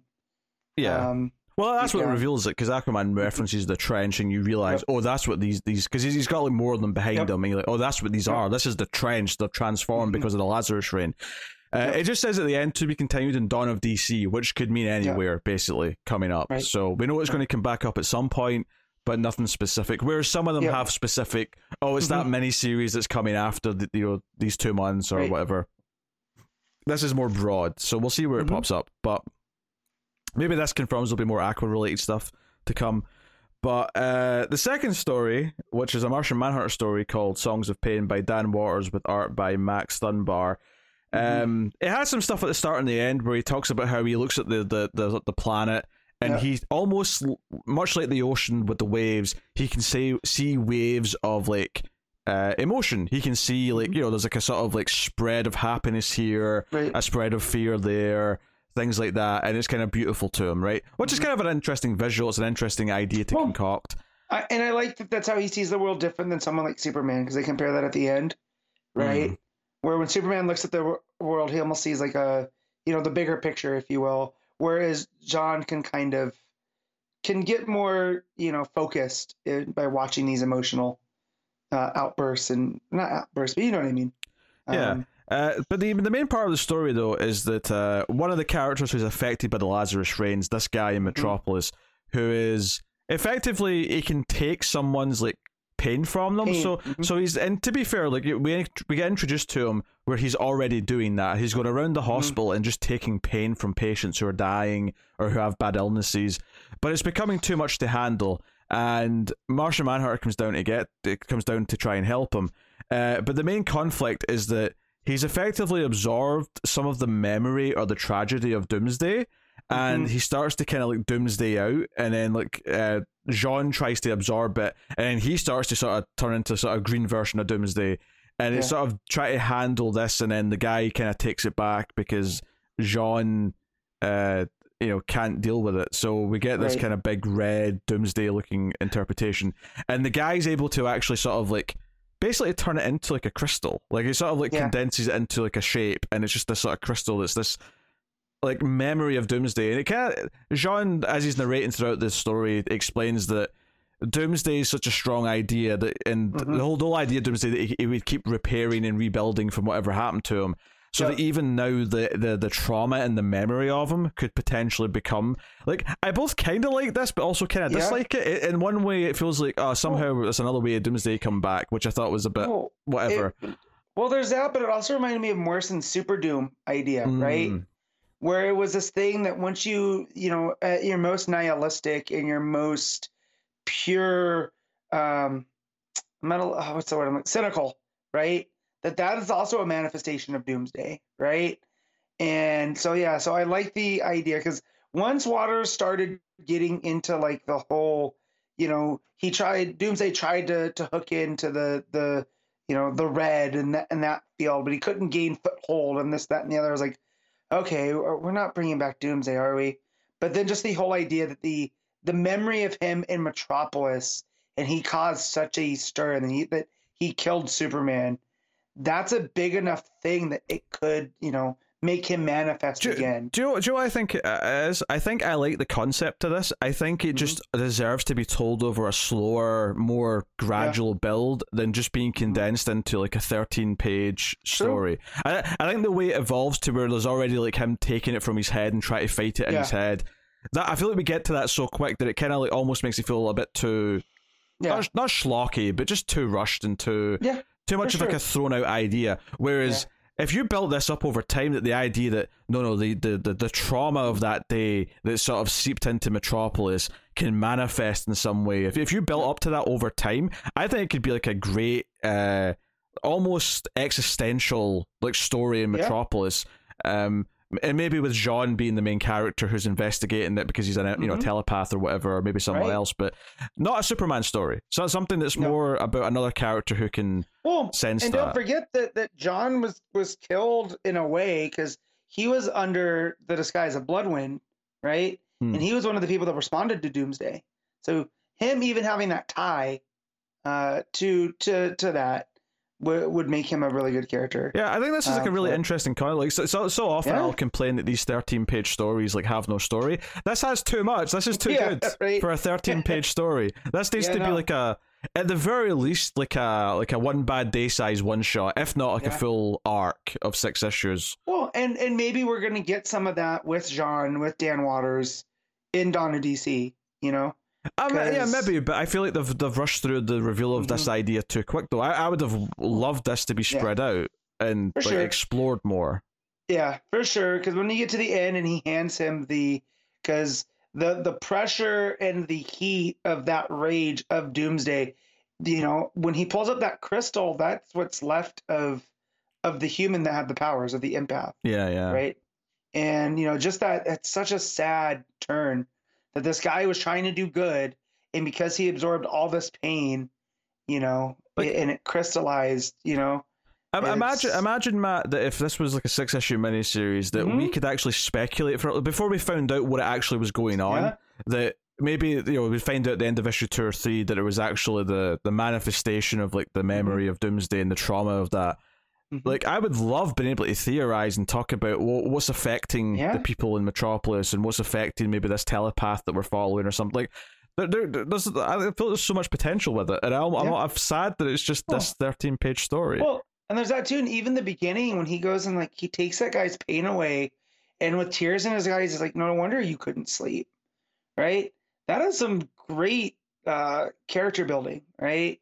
Of this guy that's going around and absorbing people's pain, and it's just, and again, and that's the Max Dunbar art at play too, because the old guy goes from having this look of pain on his face, right, to he's smiling, and our main guy, I think his name's Arce or RC, is yeah, I wasn't sure how to pronounce it because arse, it sounds like it's the UK way of saying ass, which does not make it sound good to say. Well, let's say RC then. RC, okay. Just the tear in his eye, and it tells me everything I need to know about this guy. This guy that got powers from the Lazarus Rain, and instead of doing like what that one guy did in the John story last week of breaking in and stealing stuff, he goes and starts helping people through Metropolis, because that's the city of Metropolis, right? That's the city that is, that Superman city, the inspirational, he is hope and all that stuff. But yeah, this was definitely worthy of a miniseries, for sure. Yeah. So I think it suffers from being just as short as it is, but at least it was some interesting concepts. It had that sort of that sad ending where Superman can't see the world the way that Martian Manhunter does, and he feels sad by that. I thought that was a really interesting beat to leave off on. The Wonder Woman story that comes next, by Philip Kennedy Johnson, and art by Jack Herbert, shockingly is the one that I like the least. I think I don't know, I didn't get a whole lot out of it. It was basically like armies of people that Amazons have fought in the past are coming up from the ocean because they're all back to life because of the Lazarus Rain. And it's mostly just the fight more than anything. First of all, it's Wonder Woman and the other character she's training, and then eventually Hippolyta Nubia shows up with the Amazons to help fight. But it's mostly fighting. It's mostly just that. Nubia explains the souls are flooding from the Well of Souls, and that's Doom's doorway is under assault. So all these all these mystical connections to the dead are kind of like going haywire because the Lazarus resin is bringing people back effectively. And it ends with a cliffhanger saying to be continued in Lazarus Planet: Revenge of the Gods. So that's the miniseries that's coming after the main Lazarus Planet stuff is done. So I just felt like this was mostly fighting, and it's clearly just a tease for this miniseries. Now, the miniseries itself might be quite good. I'd be curious to check out the miniseries, but I wasn't feeling this all that much, sadly. So, yeah. And then the last story, which is kind of the one that I read it for, because it was the follow-up to the Shazam stuff, and by Josie Campbell, with art by Caitlin Yarsky.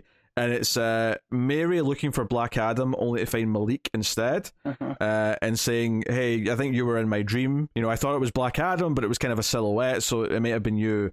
So I need your help to go and get Billy. So they go to the Rock of Eternity, although it looks very different. They think they go to the Rock of Eternity. I mean, maybe it is something different now, but we get like someone that looks like Billy, as Shazam, saying you don't belong here. And of course there's a bit of a fight that breaks out, but Billy's actually been held captive, and effectively quite quickly Malik just says, well, wait, if you're connected to the Rock of Eternity, then how can it hold you? So Billy just says Shazam, and that kind of brings him back, and he goes back home with Mary, and he hugs all his family, and the big tease at the end, which also sets up Lazarus Planet: Revenge of the Gods, is that the wizard is pissed and is mad and is like, you know what, I keep entrusting my power with others. Clearly, that's they're all traitors, all of them. None of you are worthy. So it seems like Shazam's going to be coming after the Shazam family. The wizard Shazam, that is. So. Again, interesting setup for the story. I definitely didn't enjoy this anywhere near as much as the actual miniseries with Mary. Obviously, the voice is still there, and Malik's a nice enough character. I enjoyed what I read of him in the Black Adam book before I dropped it. But again, it feels like kind of a clunky setup to a story. It feels like the resolution to get Billy free was just like a quick. I don't know. It was just so quick, and it felt kind of throwaway, and it's like, oh, that's just already done, I guess. All right, that was easy enough. And it feels to me like Mary going to save Billy is worthy of its own series, right? Yeah. Like that's an arc in a Shazam book. But it's like half of this is like her meeting Malik for the first time, which is fun. I enjoyed that half of it. But all of the stuff with actually getting Billy free just felt so rushed and just so quick, because, and I don't blame the writer for this, because I assume this is an editorial thing of he needs to be free for the next thing. So this is how much time you've got to do it. So yeah, I was a little disappointed overall with like how this dealt with that story. It just felt really rushed to me. So, yeah, very mixed bag again. It's definitely better than last week's special, just because it has had some better ideas in it at the very least. I'm curious about this trench thing going forward. I'm curious about possibly this miniseries coming up, and I certainly thought there was a lot of potential in the idea from the Martian Manhunter story, but I think I can imagine though this might be the peak of these, because fundamentally these short stories always leave me just feeling annoyed that I wasted time reading them. So I think this is my last of the specials. I'll come back and read the Omega issue. I'll read the end of the story from Mark Waid, but I don't think I need to read more of these. It feels like these are just seeds for Dawn of the DC thing going forward. Yes. You know? Yeah. So, and some of them might end up being relevant to books that I like later on, but I don't know. I think they're kind of a shorty read, to be honest. Yeah. Yeah, I'm definitely gonna go back and read the Shazam one. I ran out of time. Again, busy week. So it definitely sounds like something I would have enjoyed. I just feel like the rushing to Billy, after we had just talked about at the end of the Shazam book how much we like Mary. Yeah. It's like we can take time. We can take a couple of years. Give us some more Mary minis. Yes, please. So you've just made me fall in love with the idea of following this status quo for a while, and you're immediately just reverting back to Billy. And right before we recorded, I started reading the Shazam story with Mary, and the idea that she keeps Hoppy on her shoulder as she goes around too is like another little character thing that, you know, I thoroughly enjoy with Mary. So yeah. So as far as rating the whole book goes, I'll give it like a 6, because it's got some better things in it, but fundamentally, when it comes to these collections of 13-page stories, I find myself more often than not just kind of disappointed by them, because I don't know. So reading 6 more of these over the next 6 weeks does not fill me with any kind of joy, so I think I'm out on those. I don't suppose you want to read it because you only read half of it, so yeah.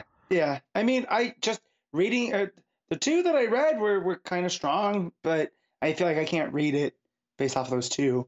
Yeah, that's fair. The Manipul art was fantastic. I thought the Dunbar art looked great too. So, from what I saw, the Shazam art, that looks great too. So already stronger than the last one, you know? It's definitely got a much better, stronger list of creators than the last one did. There's no denying that. But across both writing and art, it's just a much higher standard across the board. So, but fundamentally, I still felt like, it feels like this weird extra thing to read that I'm not getting enough out of any one of the stories to feel like I'm happy that I read it. So, hey ho, that's Lazarus Planet. We were once gods. Justice Society of America issue 2. Jeff Johns writing with Mikkel Janin on the art. So Helena went back in time, landed next to the Justice Society in the 40s. That's where we left off, issue 1. Yeah, I was gonna say, Pete, did you remember that? Because I had to go digging and remember what had happened. I remembered that. Yeah, I did. I did remember that part. Okay. I did not, and if I would have kept just reading, it would have, explained itself. But so I went into my, digging through my pile of books to find Justice Society 1. Because it was. To remember how she got there. Yeah, it was the end of November. It was week 5 in November, so it has been a little bit long since issue 1 than the typical month gap. Because I was like, why is Helena laying on a cot in the 40s? Reminded me. And then it all clicked and it was fine. Yeah. So she wakes up, she thinks she hears her father's voice, but she doesn't, of course. And she goes to meet the GSA of past, and she's like, "Are you Khalid?" And I recognize Judy's father, Jay, and stuff like that. That's the thing too about this, is we know that Helena's they keep saying from now, right? So are we to believe that this Helena is the actual future Catwoman Batman daughter? Or is this another timeline? Okay, I feel like we have to explain what you meant there, because you kind of glossed over that very quickly.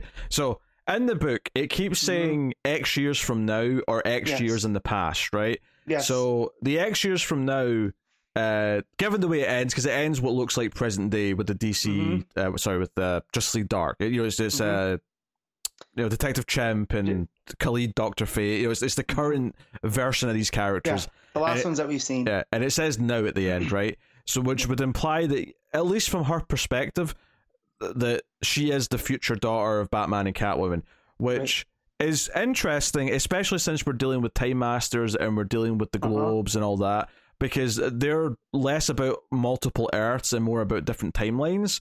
So I would suspect that she is the future, but that timeline is going to be erased and she's going to be this leftover like character from it, would be my guess. Right, because then she talks about she knew Judy Garrick, right? Yeah, which ties into the which ties into the Lost Children, which we still don't know how that's going to end or whatever. And I'm like, okay, so is she the daughter of the Earth 2 Batman and Catwoman, and that's the timeline that we're getting, or is this the current timeline? There's a lot of stuff, and this isn't a slight on the book because it's all part of the mystery. I'm just trying to figure out how all these pieces go together.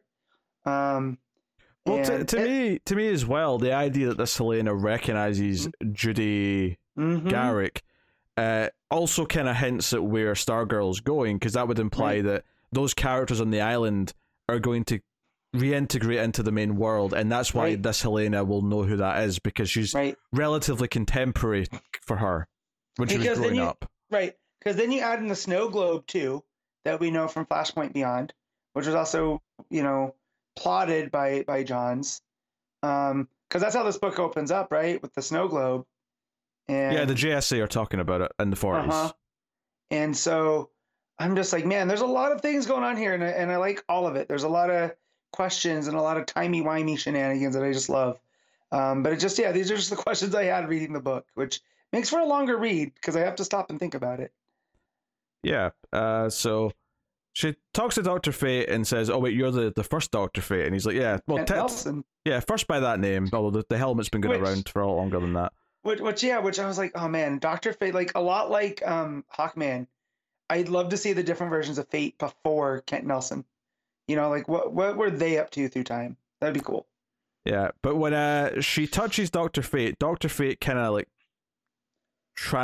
transports to and I think he's got a different outfit as well, slightly. So he jumps like a year and a half to the future into Slaughter Swamp, where he's talking to Salem the Witch Girl, who sounds like that's his sidekick.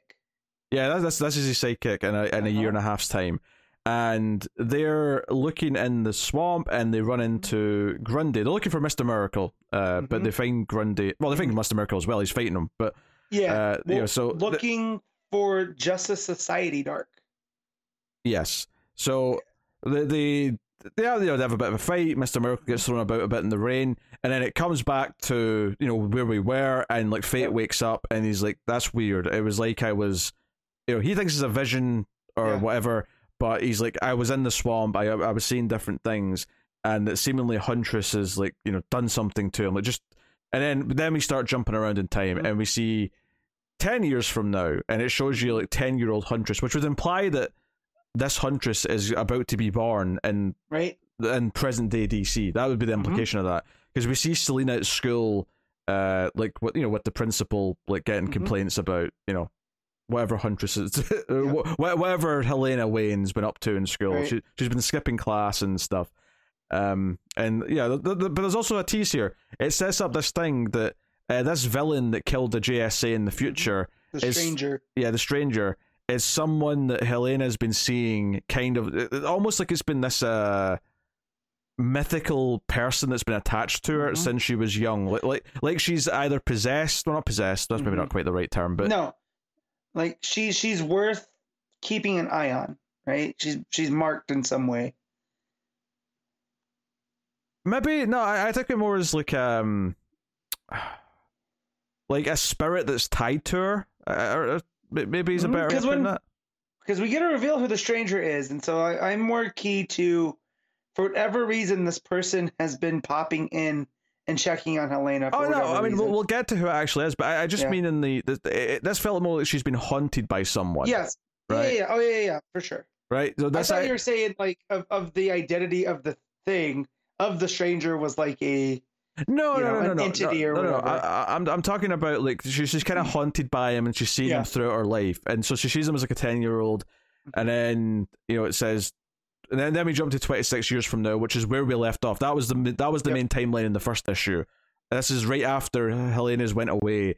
Catwoman did that. She sent her back in time, and Catwoman is now left behind with this guy that's killed the JSA, who's Degaton, and we have this confrontation here. So, yeah, and it does not end well for Selina, because it then cuts to her gravestone next to Bruce. So, yeah, so. Yeah, because it also says here that he's like, oh, you finally believe your daughter. This idea that he knew that like Helena knew about him watching her like all these years, and they've just never believed her. They've always thought, oh, this is some boogeyman that you're imagining. You're not seeing someone, which is an interesting idea as well. That they never believed her. That Batman never believed her. That well, and you would think though with two, because of the timey-wiminess, he doesn't actually exist, right? So of course Batman would be like, I don't know.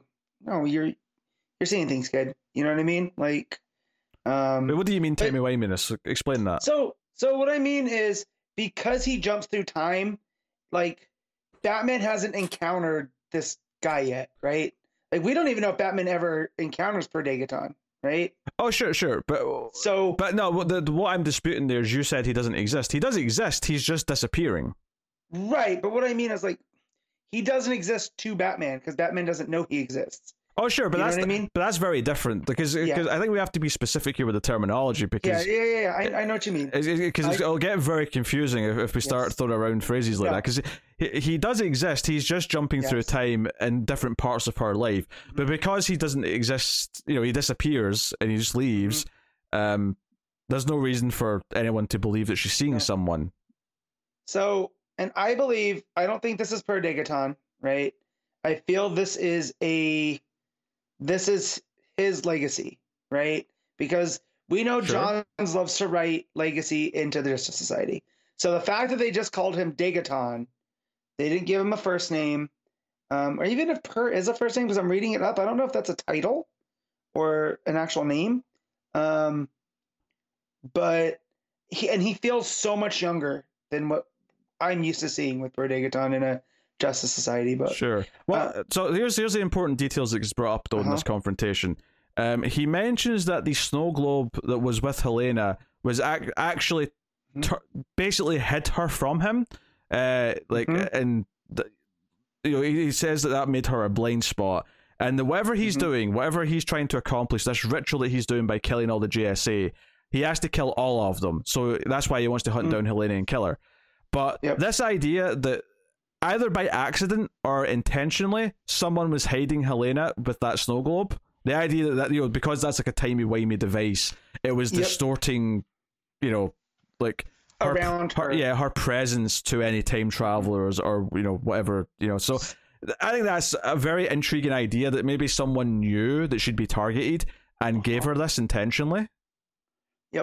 Well, and still, it wouldn't surprise me if that's a Batman thing, because we know what he knows from dealing with the Flashpoint Beyond stuff. Are you suggesting that he always knew? Not always knew, but I think he knows that there's like some tachyon particle-y things here, and he knows that Helena, for whatever reason, or maybe it wasn't him, maybe it's Dr. Batman, right? From the Flashpoint Beyond universe, doing things.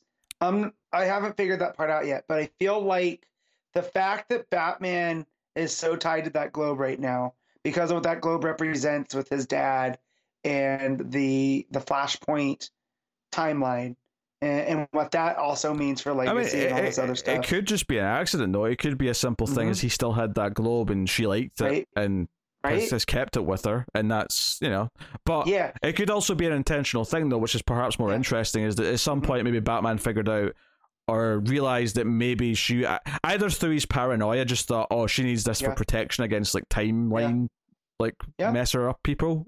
Right. Well, and again, Corky just showed up in Stargirl, and we know these books are kind of tied together. In a way.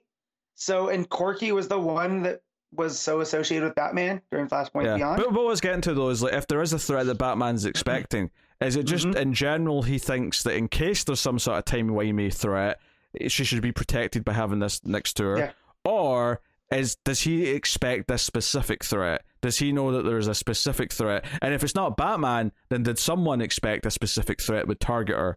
And because we're dealing with time travel, it's entirely possible that someone made sure she had that in the past because they know for in the future that this guy's going to target her. So they made sure she always had it so that she would be safe until she's ready to face him head on, if that makes sense. Right. Well, and did Degaton have to wait X amount of time too? Because if she was always going to be a problem, did he have to wait for her to assume the mantle of Huntress before he can make his move for his ritual or whatever? Like, because he knows where she's been, right? Because she's been haunted by his presence, you know? So it's one of those things. How come he didn't kill her as a child, right? He had opportunities. That feels like the sort of thing that's going to be explained at some point. Yeah. That feels like the sort of thing where we might get an issue where we see why he jumps around these specific time points and what he's trying to do. Maybe he's chasing something through time that's leading through her life. Be more. Yeah, I'm on the side more right now that it has to do with this ritual he's talking about of killing the Justice Society. You know, there has to be specific moments in time that they're tied to in order for whatever. You know, because maybe I think this is more to do with like he's chasing her through time, and like I think there's probably going to be an explanation at some point to specify why it's these times in our life that he's appearing and showing up, and we'll maybe get it from either his perspective or we'll get an explanation on it. Because we're dealing with time travel, it just like you have to always remember that the order of the events that the main characters see things in is not necessarily the order that the villain's seeing things in, and that can affect how it plays out later on. Right. Well, and so like clicking on Degaton on the DC wiki or the Wikia, right? He's part of a group called the Time Stealers, which is rival to, the Time Masters and stuff. So if this is his legacy character, right? Because it's just Degaton. We don't know if it's per Degaton. Is this part of the Time Stealers trying to enact their plan too, right? In a Time Masters kind of way? Because we know from the Booster Gold stuff. Well, I know from Booster Gold, right, that Rip has a very controlled way of handling things in the timeline, right? So you'd think that Degaton has the same rules in order to get what he needs. It's one of those type of things. Given what you just said about them being the rivals of the Time Masters, I would suggest that the Time Masters, or one of the Time Masters at the very least, are the ones that made sure Helena had this snow globe to make sure she couldn't be detected, and that she's kind of their secret weapon in this war they're fighting. If that's indeed what we're going to get to, is that there's a war between the Time Masters and the Time Stealers. Right, I'm just saying, like, because of who they're associated with and because of Johns, right? Just the whole idea that the only time we saw Corky, right, before Stargirl was talking to Batman, right? In Flashpoint Beyond. So we know there that there's a tie between those instances. So that's what made me think of the Time Masters, which then made me think of the Time Stealers, right? So it had just led to all these things. And again, I could be all completely wrong in all of this stuff. And that's why Jeff Johns is Jeff Johns and I'm not, and I'm talking about comic books. No, I'm just saying, if this whole thing is like the Time Stealers are trying to like mess up time against the Time Masters, it would make sense to me that one of the Time Masters, possibly Corky specifically, is the one who made sure Helena was like hidden for whatever reason, because they think she's going to be the one who can like be the secret weapon or help them fight them or whatever it may be. But I don't think we have enough details yet to actually theorize about a lot of this. So, yeah. Yeah, I'm enjoying the ride, right? Like, I love John's Justice Society for the whole legacy vibe and him playing with time right now. And, us being so removed from the Justice Society for the last couple of years, and him kind of, I feel like him writing it in with Helena interacting with them and just seeing them with Shannon's art, right? Like, they look just so classic when we get to that reveal of the Justice Society. And it's making the Justice Society feel special, and if it takes this super, I don't say contrived because contrived sounds negative, but super planned out type of story with time elements and stuff, to restore Justice Society to that, you know, that status that I feel they should be at. I'm all along for the ride. Yeah, just before the end of the issue, it kind of like recaps like the timeline a little bit by showing you 1940s, specifically the stuff in the swamp. It shows you early Catwoman 13 years ago, and then it says 8 years ago, and that looks like Johnsy's original JSA run from the 2000s. Yep. And then it says 1 year ago, and that shows you Khalid becoming Dr. Fate. So it kind of does kind of try to establish some of the timeline, and it's got this got a cool little element where Helena's being like punched through them all, like she's sort of going across the page in the middle. Yeah. And then the last page is her waking up in what seems to be present day DCU with Deadman, Khalid, Dr. Fate, and Detective Chimp. So that's our cliffhanger, and we'll see where it picks up next time. So yeah, I guess we'll rate it. Yeah. I going first, or you going first? You always go first. I didn't know if you were gonna shake it up or not. I'm gonna give this an 8.5.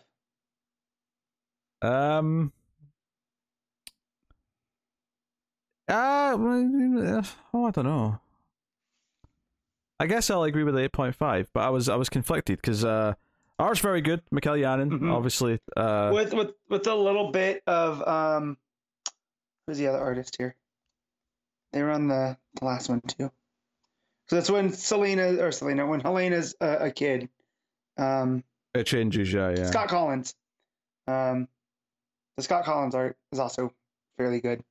Yeah. But yeah. No, art's very good. Yeah. So all right, we'll move on now, I suppose. Blue Beetle Graduation Day issue 3, Josh Trujillo and Adrian Gutierrez on the art.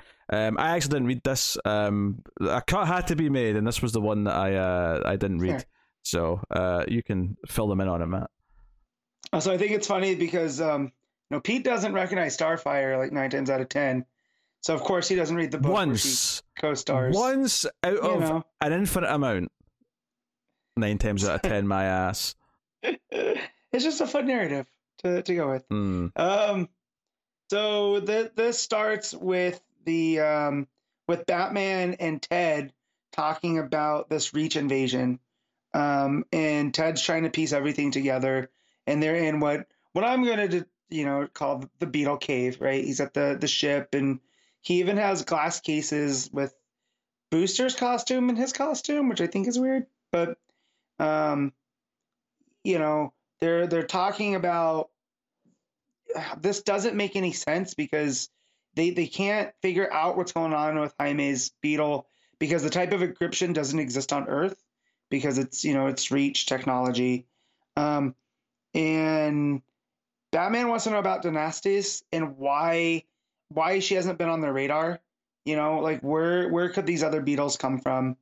And Ted's like, just give me time. I'll figure it out. I'm the guy that knows all about the Reach, and Batman kind of blames Jaime for all of this, because, he was given strict orders to lay low, but Ted, you're kind of encouraging him to go out and be a superhero. And he's like, he's not a kid. He can make decisions for himself. And then he goes, yeah, whatever. You can do your disappearing act. And then Batman does to Ted, and Ted gets kind of irritated because he didn't think he was going to do it. But Starfire comes to talk to Jaime about how, she's worried about him because she knows what it's like to be, her whole backstory of being and essentially is enslaved to another civilization, and, not having control over her destiny. So, she just wants to come in and check on him, and he tells her that he's scared and because he doesn't know what's going on. He thought he had all the Reach figured out, and him and his Scarab were on this, they had this understanding, and now that's all gone. But Jaime's mostly upset that Superman came to Grant, because if Superman's telling him to do stuff, he feels guilty not listening. And Starfire's like, well, this is why I came to talk to you. You need a mentor, and I'll be that mentor for you. I'm not going to let anything happen to you. As they're having this discussion, Ted's sister Victoria has Dynasties under lock and key still, and it's just like, we're going to give you, I'm going to get answers from you, and we find out Dynasty's origin a little bit here, and that she's a teacher from El Salvador. And when this gold beetle came and attached, much like Jaime had the blue one attach, and she feels like she was chosen by fate, and that she feels connected to something greater than herself, something that's much more cosmic. And Victoria's like, why, what exactly is all of this? And Dynasty says, well, you have no idea what these scarabs are capable of. So she looks at her, kind of like a thing that says, don't worry. She says, don't worry, I'm keeping an eye on all of this too. And you're going to stay here until I know you're no longer a threat to Blue Beetle. But my main question is, are you alone? And then we get back to Starfire and Jaime, and, Starfire recounts her origin, and we get a little piece of, how she can absorb languages through physical contact. Where when she kisses this random guy on the streets of Palmera City, which I don't understand why they just didn't call it Los Angeles, because through all the art, it's very much LA. Like, a lot of the vistas are like the Santa Monica Pier, some of the mountains in the back. It's just missing the Hollywood sign. But that's, Starfire ends up, learning Spanish through this. And then Jaime's beetle starts going off, and a green beetle comes out of nowhere, and comes to start attacking him. And this one has the same kind of armor he does, but has these like scythe, like sword kind of arms, which snap Starfire and Jaime into action. And we get an action scene of them taking out this beetle, which they end up teaming up to do. Jaime takes him up high enough in the sky and has Starfire supercharge the sand on the beach. So it creates like this molten glass, which then they trap the beetle in.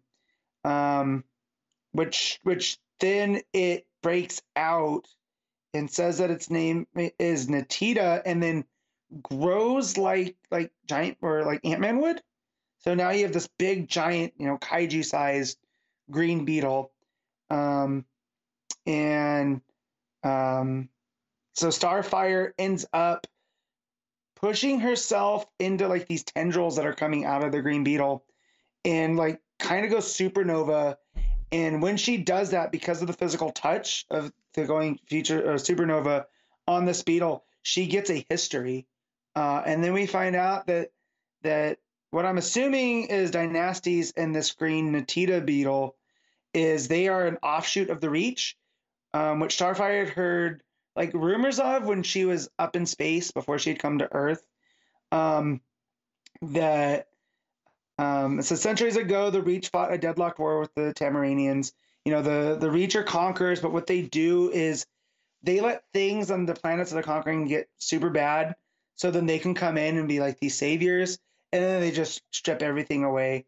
But because of this war, it led Tamaranians to be in contact with some refugees of the Reach, and they were known as the Horizon, and that these are an offshoot of the Reach that kind of run counter. So if the Reach are conquerors, these refugees are the people that show up to kind of thwart. They're like counter revolutionaries to the Reach. After Starfire gets all this information, she, finishes her supernova phase and kind of blows apart this gigantic beetle. It kind of dissipates. So I'm still not 100% how that, big creature, if that's just a piece of the suit or whatever. But we see it, disintegrate into smaller pieces, and Starfire, or Jaime catches Starfire, and they're like, well, we got to find, who this is. But as they're going away from the pier area, someone comes up out of the water wearing a green jacket, and it's hinted that this is that green beetle. And she, I think it's a she, it's dressed like a she, disappears into the crowd that came up to watch Starfire and Blue Beetle. We get towards the end here, and it's Ted talking to Victoria, talking about this gigantic beetle, and she tells Dynasties, "Don't worry, I won't be gone too long." She takes what looks like, I don't know if this is a key or her own blue beetle. It looks like a scarab, and plugs it into a computer, and it opens up her own kind of beetle layer, but it's all bathed in red. It looks super villainy. So I'm not sure if she's going to end up being, like an agent of the Reach or whatever, because the fact that in Starfire's recounting of their history is, the Reach send people in first to make things worse, so then they can come in and offer a solution. But yeah, and then Jaime gets a call, and it's his friends, and they're saying, "Hey, where are you? We're coming to visit you." And he's like, "Well, on such short notice, like, what are you doing? And we need your help." And when it goes back, it seems like his friends are in like this trance, and someone's sitting in the back of their car wearing a hood. And he goes, "Oh, I just hope that your friend can help me." Jaime, was it? And it says next fade away. So I don't know if this is another character. I'm not that steeped in Blue Beetle lore. But it seems like this person is forcing his friends to come to town to visit and bring them along. So, and that's where it ends. So a lot of fun stuff happening with the Reach and these different beetles. Come to find out that it's these other beetles. The reason why Jaime's beetle is acting this way is because these are threats to the Reach. So of course it's going to start acting up. And if the Reach know, they have intel that these, the Horizon are showing up on Earth, of course his beetle, which is programmed by them to, would go into defensive mode about it. But yeah, no, really, really enjoying this. Like this gave Starfire some big props here, like making her Jaime's mentor as someone that's, come to this planet, experienced everything. She has that cosmic tie and has that perspective for him. But is also steeped in the DC mythos. As she was a Teen Titan, she's been around and seen other things. And it adds a different layer than it being someone like Superman or Batman, right? It's someone that's closer to him and closer to his experience. But yeah, I'm gonna give this a 8.5. Okay, very good. All right. The Human Target, issue 11, Tom King writing, Greg Smallwood on the art, the penultimate issue of this, and it packs a bit of an emotional punch here or there, dare I say. Yeah, so obviously he confronted, Chance that is, confronted Ice with her lies in the last issue. And this issue just kind of follows on with what happened after that, what they do on the 11th day, which is she basically says she doesn't want to talk about it. And he mentions that, some point during the night they had sex when she woke up, and then she woke him up and had her way, believe thee, or had at me or whatever. And I was like, geez, Chance. I believe the exact wording was, sometime in the night she woke me and had me. Yeah. Had me was the phrase. And then next day they go to the beach because they spent some time there before, and they, go into the water and they make out. She makes like a little ice raft with a deck chair and a palm tree on it for them to snuggle and whatnot. And all this is very contemplative. It's very kind of basking in the moment, even though they've kind of revealed this truth. And she even cracks a joke a little bit because he says at one point, "I like it when you lie," and she's like, "You've never heard me tell the truth." But I've kind of felt like for a long time with this book that there is real feelings there, and I think that's kind of finally confirmed, where they're lying in the water, and he says, "Well, you missed me," and she says, "Shut up," and both of their eyes are closed, and the panels do this thing where it gets closer to them as it goes down the page, and he says, well, I got lucky because I won't have to miss you. And he says, I'll just be gone. And then you see her eyes, like the tears coming out of her eyes as she's lying there. And it's this idea that, you know, she reveals that, yeah, okay, me and Fire conspired to kill Lex because he was behind my death. And we had Overmaster stuff. Yeah, he brought in Overmaster and he killed me, so I wanted him killed. But Fire said, oh, you can't just kill him with something cold because it'll obviously be you. We have to do something that won't lead back to you. And it's like, yeah, it's actually as simple as it always was. It was the first thing that Chance thought, is that Ice wanted him dead because he tried to kill her. Fire helped her out with it, so did Guy Gardner.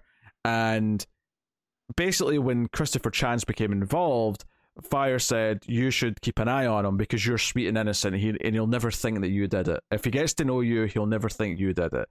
But of course, the tragedy of this is that in this time, it feels like she has actually fallen for him, and she does have a genuine connection with him. So it's not just that she's in love with him. Obviously, I think from the get-go, there was probably a guilt because this guy who's innocent is like the one who's actually dying because of what you did. But knowing she's already responsible for his death, she's also fallen in love with him. It's crazy too that this has only been 11 days, and all of this emotional baggage has happened between the two. And of course, for us, it's been coming on a year, right? It's probably over a year at this point because we had that slight break with that. Yeah, there was like a special 3 or 4 month break. Yeah, so over a year. Yeah. Yeah. So, but in the scheme of the book, it's only been 10 days. So, like, whatever happened between them happened fast, and it was almost as if Ice hadn't had time to fully process everything. And that's what I love here, is that this issue takes its time, and us spending with Ice as she's explaining these things, and it's almost as if she's starting to process it as we're reading all of this stuff. And it's notable she doesn't actually start telling and explaining the story until after that emotional moment where she feels bad because he's that, you know, she is going to miss him. And it kind of escalates from there where you know, they get back to, you know, he jumps in the water, they end up back at the beach, right? At the shore, yeah. And it becomes this confrontation where she like smashes the car with her ice and gets angry and says, I'm not sweet, I'm not nice, and she slaps him and basically insists that, you know, he take his revenge, that she be punished for what she's done. So the actual guilt of it really comes pouring out of her. And even like sort of brings up Chance's father and how his father died and how he was sort of begging for his life, and, you know, don't be like him, you don't want to be like him, so, you know, take it. And you get that gorgeous 2-page spread where she's put a gun in his hand and she's made him point it at her head, and it's just this 2-page spread of her saying, I love you. And she's basically saying, I want to give you this revenge. I want you to take this and have your ending before you die because I love you, right? So there's a lot of emotion pent up. And then the cliffhanger is just a quiet page of like the panels. You can see the water on the beach, you can see the car sitting there, you see a seagull looking out, and you see the beach, and you never hear a bang, there's never a gunshot like sound effect. It's just the quietness that it ends on, and it's, you know, I don't think he does kill her, but the issue is ending with it's ending with him in this moment where he has to make this choice. Is he going to do it? And I think what's so fascinating to me about this book is that it's so simple and yet so complex at the same time, where like the actual mystery ended up being the simplest answer that was kind of presented all the way back at the start, but what's made it complex is this like guilt mixed with anger, and it's almost like she wants to like him to kill her to give him the ending because she feels guilty, but also she doesn't have to live with what she's done because she actually does care about him, and she's going to have to live with that.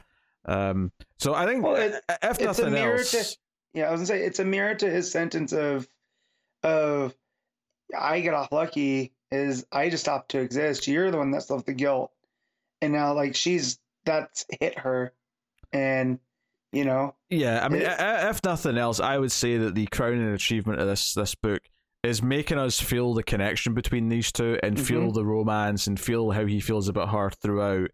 Yeah. Like, that has been nailed so much throughout the art and throughout the storytelling across these 11 issues, that everything in this issue hit really hard, because it felt like wondering if it was real from her, and then finding out in this issue, no, it was real. Like, it's real despite the fact that it started from this place of like keeping an eye on him, from lying to him, but the feelings that she developed were still very much real. Right. She's a femme fatale, but not on purpose, right? Like, she's still responsible for his death. Yeah. And she did a lot of the shady stuff, but it didn't come from a place of purpose, right? He just got caught in the crossfire because he's the human target, you know? And he's going to get hit no matter what. I still think he has an ace up his sleeve with the poison, you know? I don't think this ends with the death of Christopher Chance in the way that we think. I mean, we've been speculating that since issue 1 because it's human target. We've questioned that since day 1. It's the fact that he talked about he's great at biding his time, because he goes, you know, not every case pays that great. And so sometimes he'll take a job from like a rich person that doesn't want to do jail time. And so he'll go and spend time in jail, right? Do whatever he needs to, gets killed. And by the time he makes it out of the jail or the prison, the rich person's living off of an island, you know, forgotten by everybody else and stuff. Yeah. The book obviously brought up his relationship with his father and how his father died, and Ice brings it up here. But this issue also starts with a memory of his father on the beach, where his father's like trying to teach him how to skip rocks, and he can't do it. But his father says, you know, hey, you've got all day. Like, sun's just coming up. Obviously that sets the mood for this final day, where because they go to the beach and they end up staying out there until the sun goes down. Sunset. So like they're kind of like saying, what do you want to do in your last full day? And this is what they do. This is their peaceful time together. But I think also this idea that he learned from his father how to bide his time and not rush.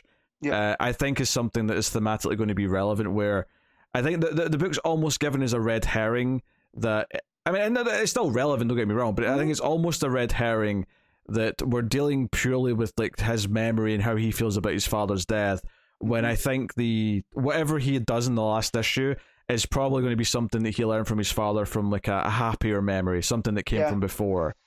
For sure. You know, that was the vibe I was getting just from the way this issue started, and like then bringing up his father again later on. Well, and the fact that she tries to use the memory of his father against him. You know, don't die like your father. But, you know, he's already made the decision that he's not going to. He's fully experiencing all this stuff. He's not begging for his life in any way. No. And he's at terms with it. And just the fact, too, that the last quarter of this book, right, is with the sunset, and just the fact that this is the second to last issue. And so just thematically how well that all works. Yeah, this is good into this was his last full day, because he's going to die sometime tomorrow. Yeah. Basically, yeah. So right. It's there to remind you that the clock's ticking down without a literal clock. And the colors are just so beautiful. And we get all of the interactions where she finally loses her cool and smacks him and destroys the car and all this other stuff. Everything is in, you know, that twilight effect, right, where the sun's going down but it's not all the way down, but there's still shadows, and she's in shadow this whole time, right? After that, and ignoring that we think he may have something up his sleeve getting the last issue, I think there's this interesting idea that he is biding his time and he's in the peacefulness of this day, and everything is peaceful. You know, it's the beach, there's no one else there, it's just the water, it's just them. And her frustration is that she wants to be proactive and do something. So she wants to sort of like make an explosive finale. Whereas he seems quite content, at least right now, he seems content to just let it play out and sort of ride off into a quiet sunset. But she can't live with that. She can't do that. She has to, like, there has to be some sort of dramatic action to take place to give it a final moment. And I think that kind of difference between them. So I am fascinated to see how he pays off this quiet cliffhanger. It's both a huge cliffhanger, but it's also a very quiet cliffhanger. It's literally a quiet cliffhanger. So I thought that was a very poignant ending, and it felt like the sort of thing that you get to the end of an episode of a TV show, and it would cut to the credits on the quiet moment, and leave you just kind of like desperate for more. Like, oh, come on. So. But yeah, no, I still can't just get over the colors on this issue too. It's so much of it's reflective, so much of it's like him thinking about his life, and the thing that matters most to him actually might be her now in this last week of his life. So I think that's quite fascinating as well. Yeah. And I like all the art here, right, where there's a lot of she's recounting the story to him as they're sitting on that ice float, right? It's that we've seen it before, where the art's on like the right side of the page or the left side of the page, and all of the speech boxes are in this white void on the other side. Yeah. And it adds this dramatic effect to everything, which I can't even think of a way, if this was filmed, how they would play that out. But I think if this was like a movie, the same effect you would get from basically like putting like almost putting like a CRT filter on it to make it feel like it's something from a TV screen, so it feels like a story and not part of the real world that the rest of the movie's in. Because like when she's talking about Guy, right, and he says, a few years past, I spend them with as kind, sweet ice, and then guys at my house ranting and raving. The way that she's in full color, fuller color, she's blue, right, in her color, like her superhero costume. But Guy's in the orange, where he just kind of is just part of the background. He's just part of the scenery, because he's not the focus. It's these little things here that Smallwood does so great, right? And I'm sure a lot of that also came from King in the script, but just the stylistic choices in this book. Yeah, I mean, I think the important part is that when she's explaining this backstory stuff, is that those panels feel very distinct from all the other art in the book. They feel like they are a story from the past, whereas everything in the main part of the book, including like Chris talking about this memory of his father, gets the full like, oh, this feels very cinematic. It feels like all the big panels, the big spreads. Everything feels very serene, and like, whereas those like small boxes that those backstory beats play out when she's telling the explaining the backstory, they feel very confined and claustrophobic. They feel like they're uncomfortable because they're in these small windows in time, and they feel very tense because of it. Whereas despite the fact that he's counting down to his final days, everything on the beach feels very peaceful, open. Yeah, it feels like so. She's the one that's is locked up, even though she's the one who feels tense right now, despite the fact that he's the one who's dying. Yeah. Right. So yeah, man, this book just works on so many levels. It's ridiculous how every time, it manages to, like, not that it does something different, but it maintains and it elevates, just through storytelling. Because like this is a very quiet issue, and it comes across with these like open vistas and then you get to that's like we were talking about, it feels very claustrophobic, right? And then when it jumps back to Chance, right? I'm trying to find that page, because when it goes back, and at the end of that, it's her laying on him, and then at the bottom of the page, it jumps back to the regular style art, and just how much bigger that panel is compared to everything. It's just storytelling at its finest. Yeah, no, it's fantastic. I can't wait to see how it wraps up in the final issue. But this is a very, very emotional kind of like quiet issue before the even though the emotions are quite big, and obviously it escalates at the end with the gun stuff. But the way it builds in that from such a quiet place, where they kind of just like went about without talking about the fact that he'd kind of figured it out. And it just sort of was there and awkward. Like all of that just feels like it's oozing in mood, and I just kind of love it. So, what are you giving The Human Target issue 11? 9.5. Yeah, I agree. 9.5. Fantastic. So this is the part of the show where we pick our favorite stuff of the week, favorite panel / moment, favorite cover, favorite art, and top 5 books. So Matt, what is your panel / moment of the week? So it's going to be from Human Target. Of course it is. Of course it is. But it is that, I'm trying to get back to the front of the book because I was just thumbing through it all. But when they first show up to the beach, it's the memory with the dad, right? And you have the sunset going down and just the golds, and you see the kid in silhouette, and they're standing there. And it just feels like a classic design. right? You have the Human Target credits at the bottom of the page in that corner, and just it feels very cinematic. But It goes from the thing where, the first page of the book is this white with the ocean, in these panels, and then it opens up to this widescreen, right? Double page spread. But yeah, that's mine. Yeah, I'm just going to go with the her lying on his chest and the tear coming out as he's saying that he won't be around to miss her. It's just like so much. Like I already felt like it was a real connection between them, but that was kind of like this confirmation. It hit really hard. So cover of the week. Obviously the main Human Target cover is probably my pick. The regular Human Target cover is probably my pick, but I will shout out the Steve Beach cover for Action, which is like a very Terminator Metallo head with Superman's reflection in the top of the dome. I really like that cover. And also the regular McKelvey cover for Batman One Bad Day is also very nice. So, yes, I'm seeing if there's a variant for the One Bad Day. There's a bunch of them, but I don't know. Yeah, if any of them do. Yeah, no. A lot of Power Girl, as I was looking through earlier. Power Girl covers this week. Both Action and GSA have Power Girl variants. Yeah.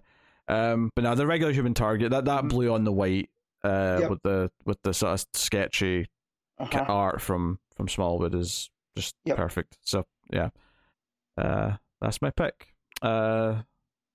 You got another pick, or do you just send that? No, that's my pick too. I went through and I tried to justify an Action Comics cover or Lazarus Planet. That's fair. Nothing hits like the Human Target one. I've got a feeling I know what you're going to say, but best art of the week, Matt. I mean, I would love to say McKelvey, right? But Smallwood. Also, shouts to Yannon for Justice Society, because I really like his design. But is it a week with Human Target? Is Smallwood on art? It's the art of the week. Yeah, Greg Smallwood for me too. That is just that simple. All right, Matt, top 5 of the week. Sweet. All right, so number 1's going to be Human Target. 2 is going to be One Bad Day. 3 is Blue Beetle. 4 is Action Comics. 5 is Justice Society. All right, my number 1 is Human Target. My number 2 is Justice Society. Number 3 is Action. Number 4 is One Bad Day. 5, Detective. There we go. All right. Well, I'll tell you what's coming next week then from DC Comics, which is what I usually do next. So coming next week, we have a very quiet week because it is a week 5. So, good week for my Patreon books, which is always nice. Yeah. But next week we have Lazarus Planet Legends Reborn issue 1. So it's the next one of those. We have the Flash 1 Minute War special. So obviously that's tying into the current Flash arc, which is fun. We have Batman Legends of Gotham issue 1. What is this? I don't know what that is. My question.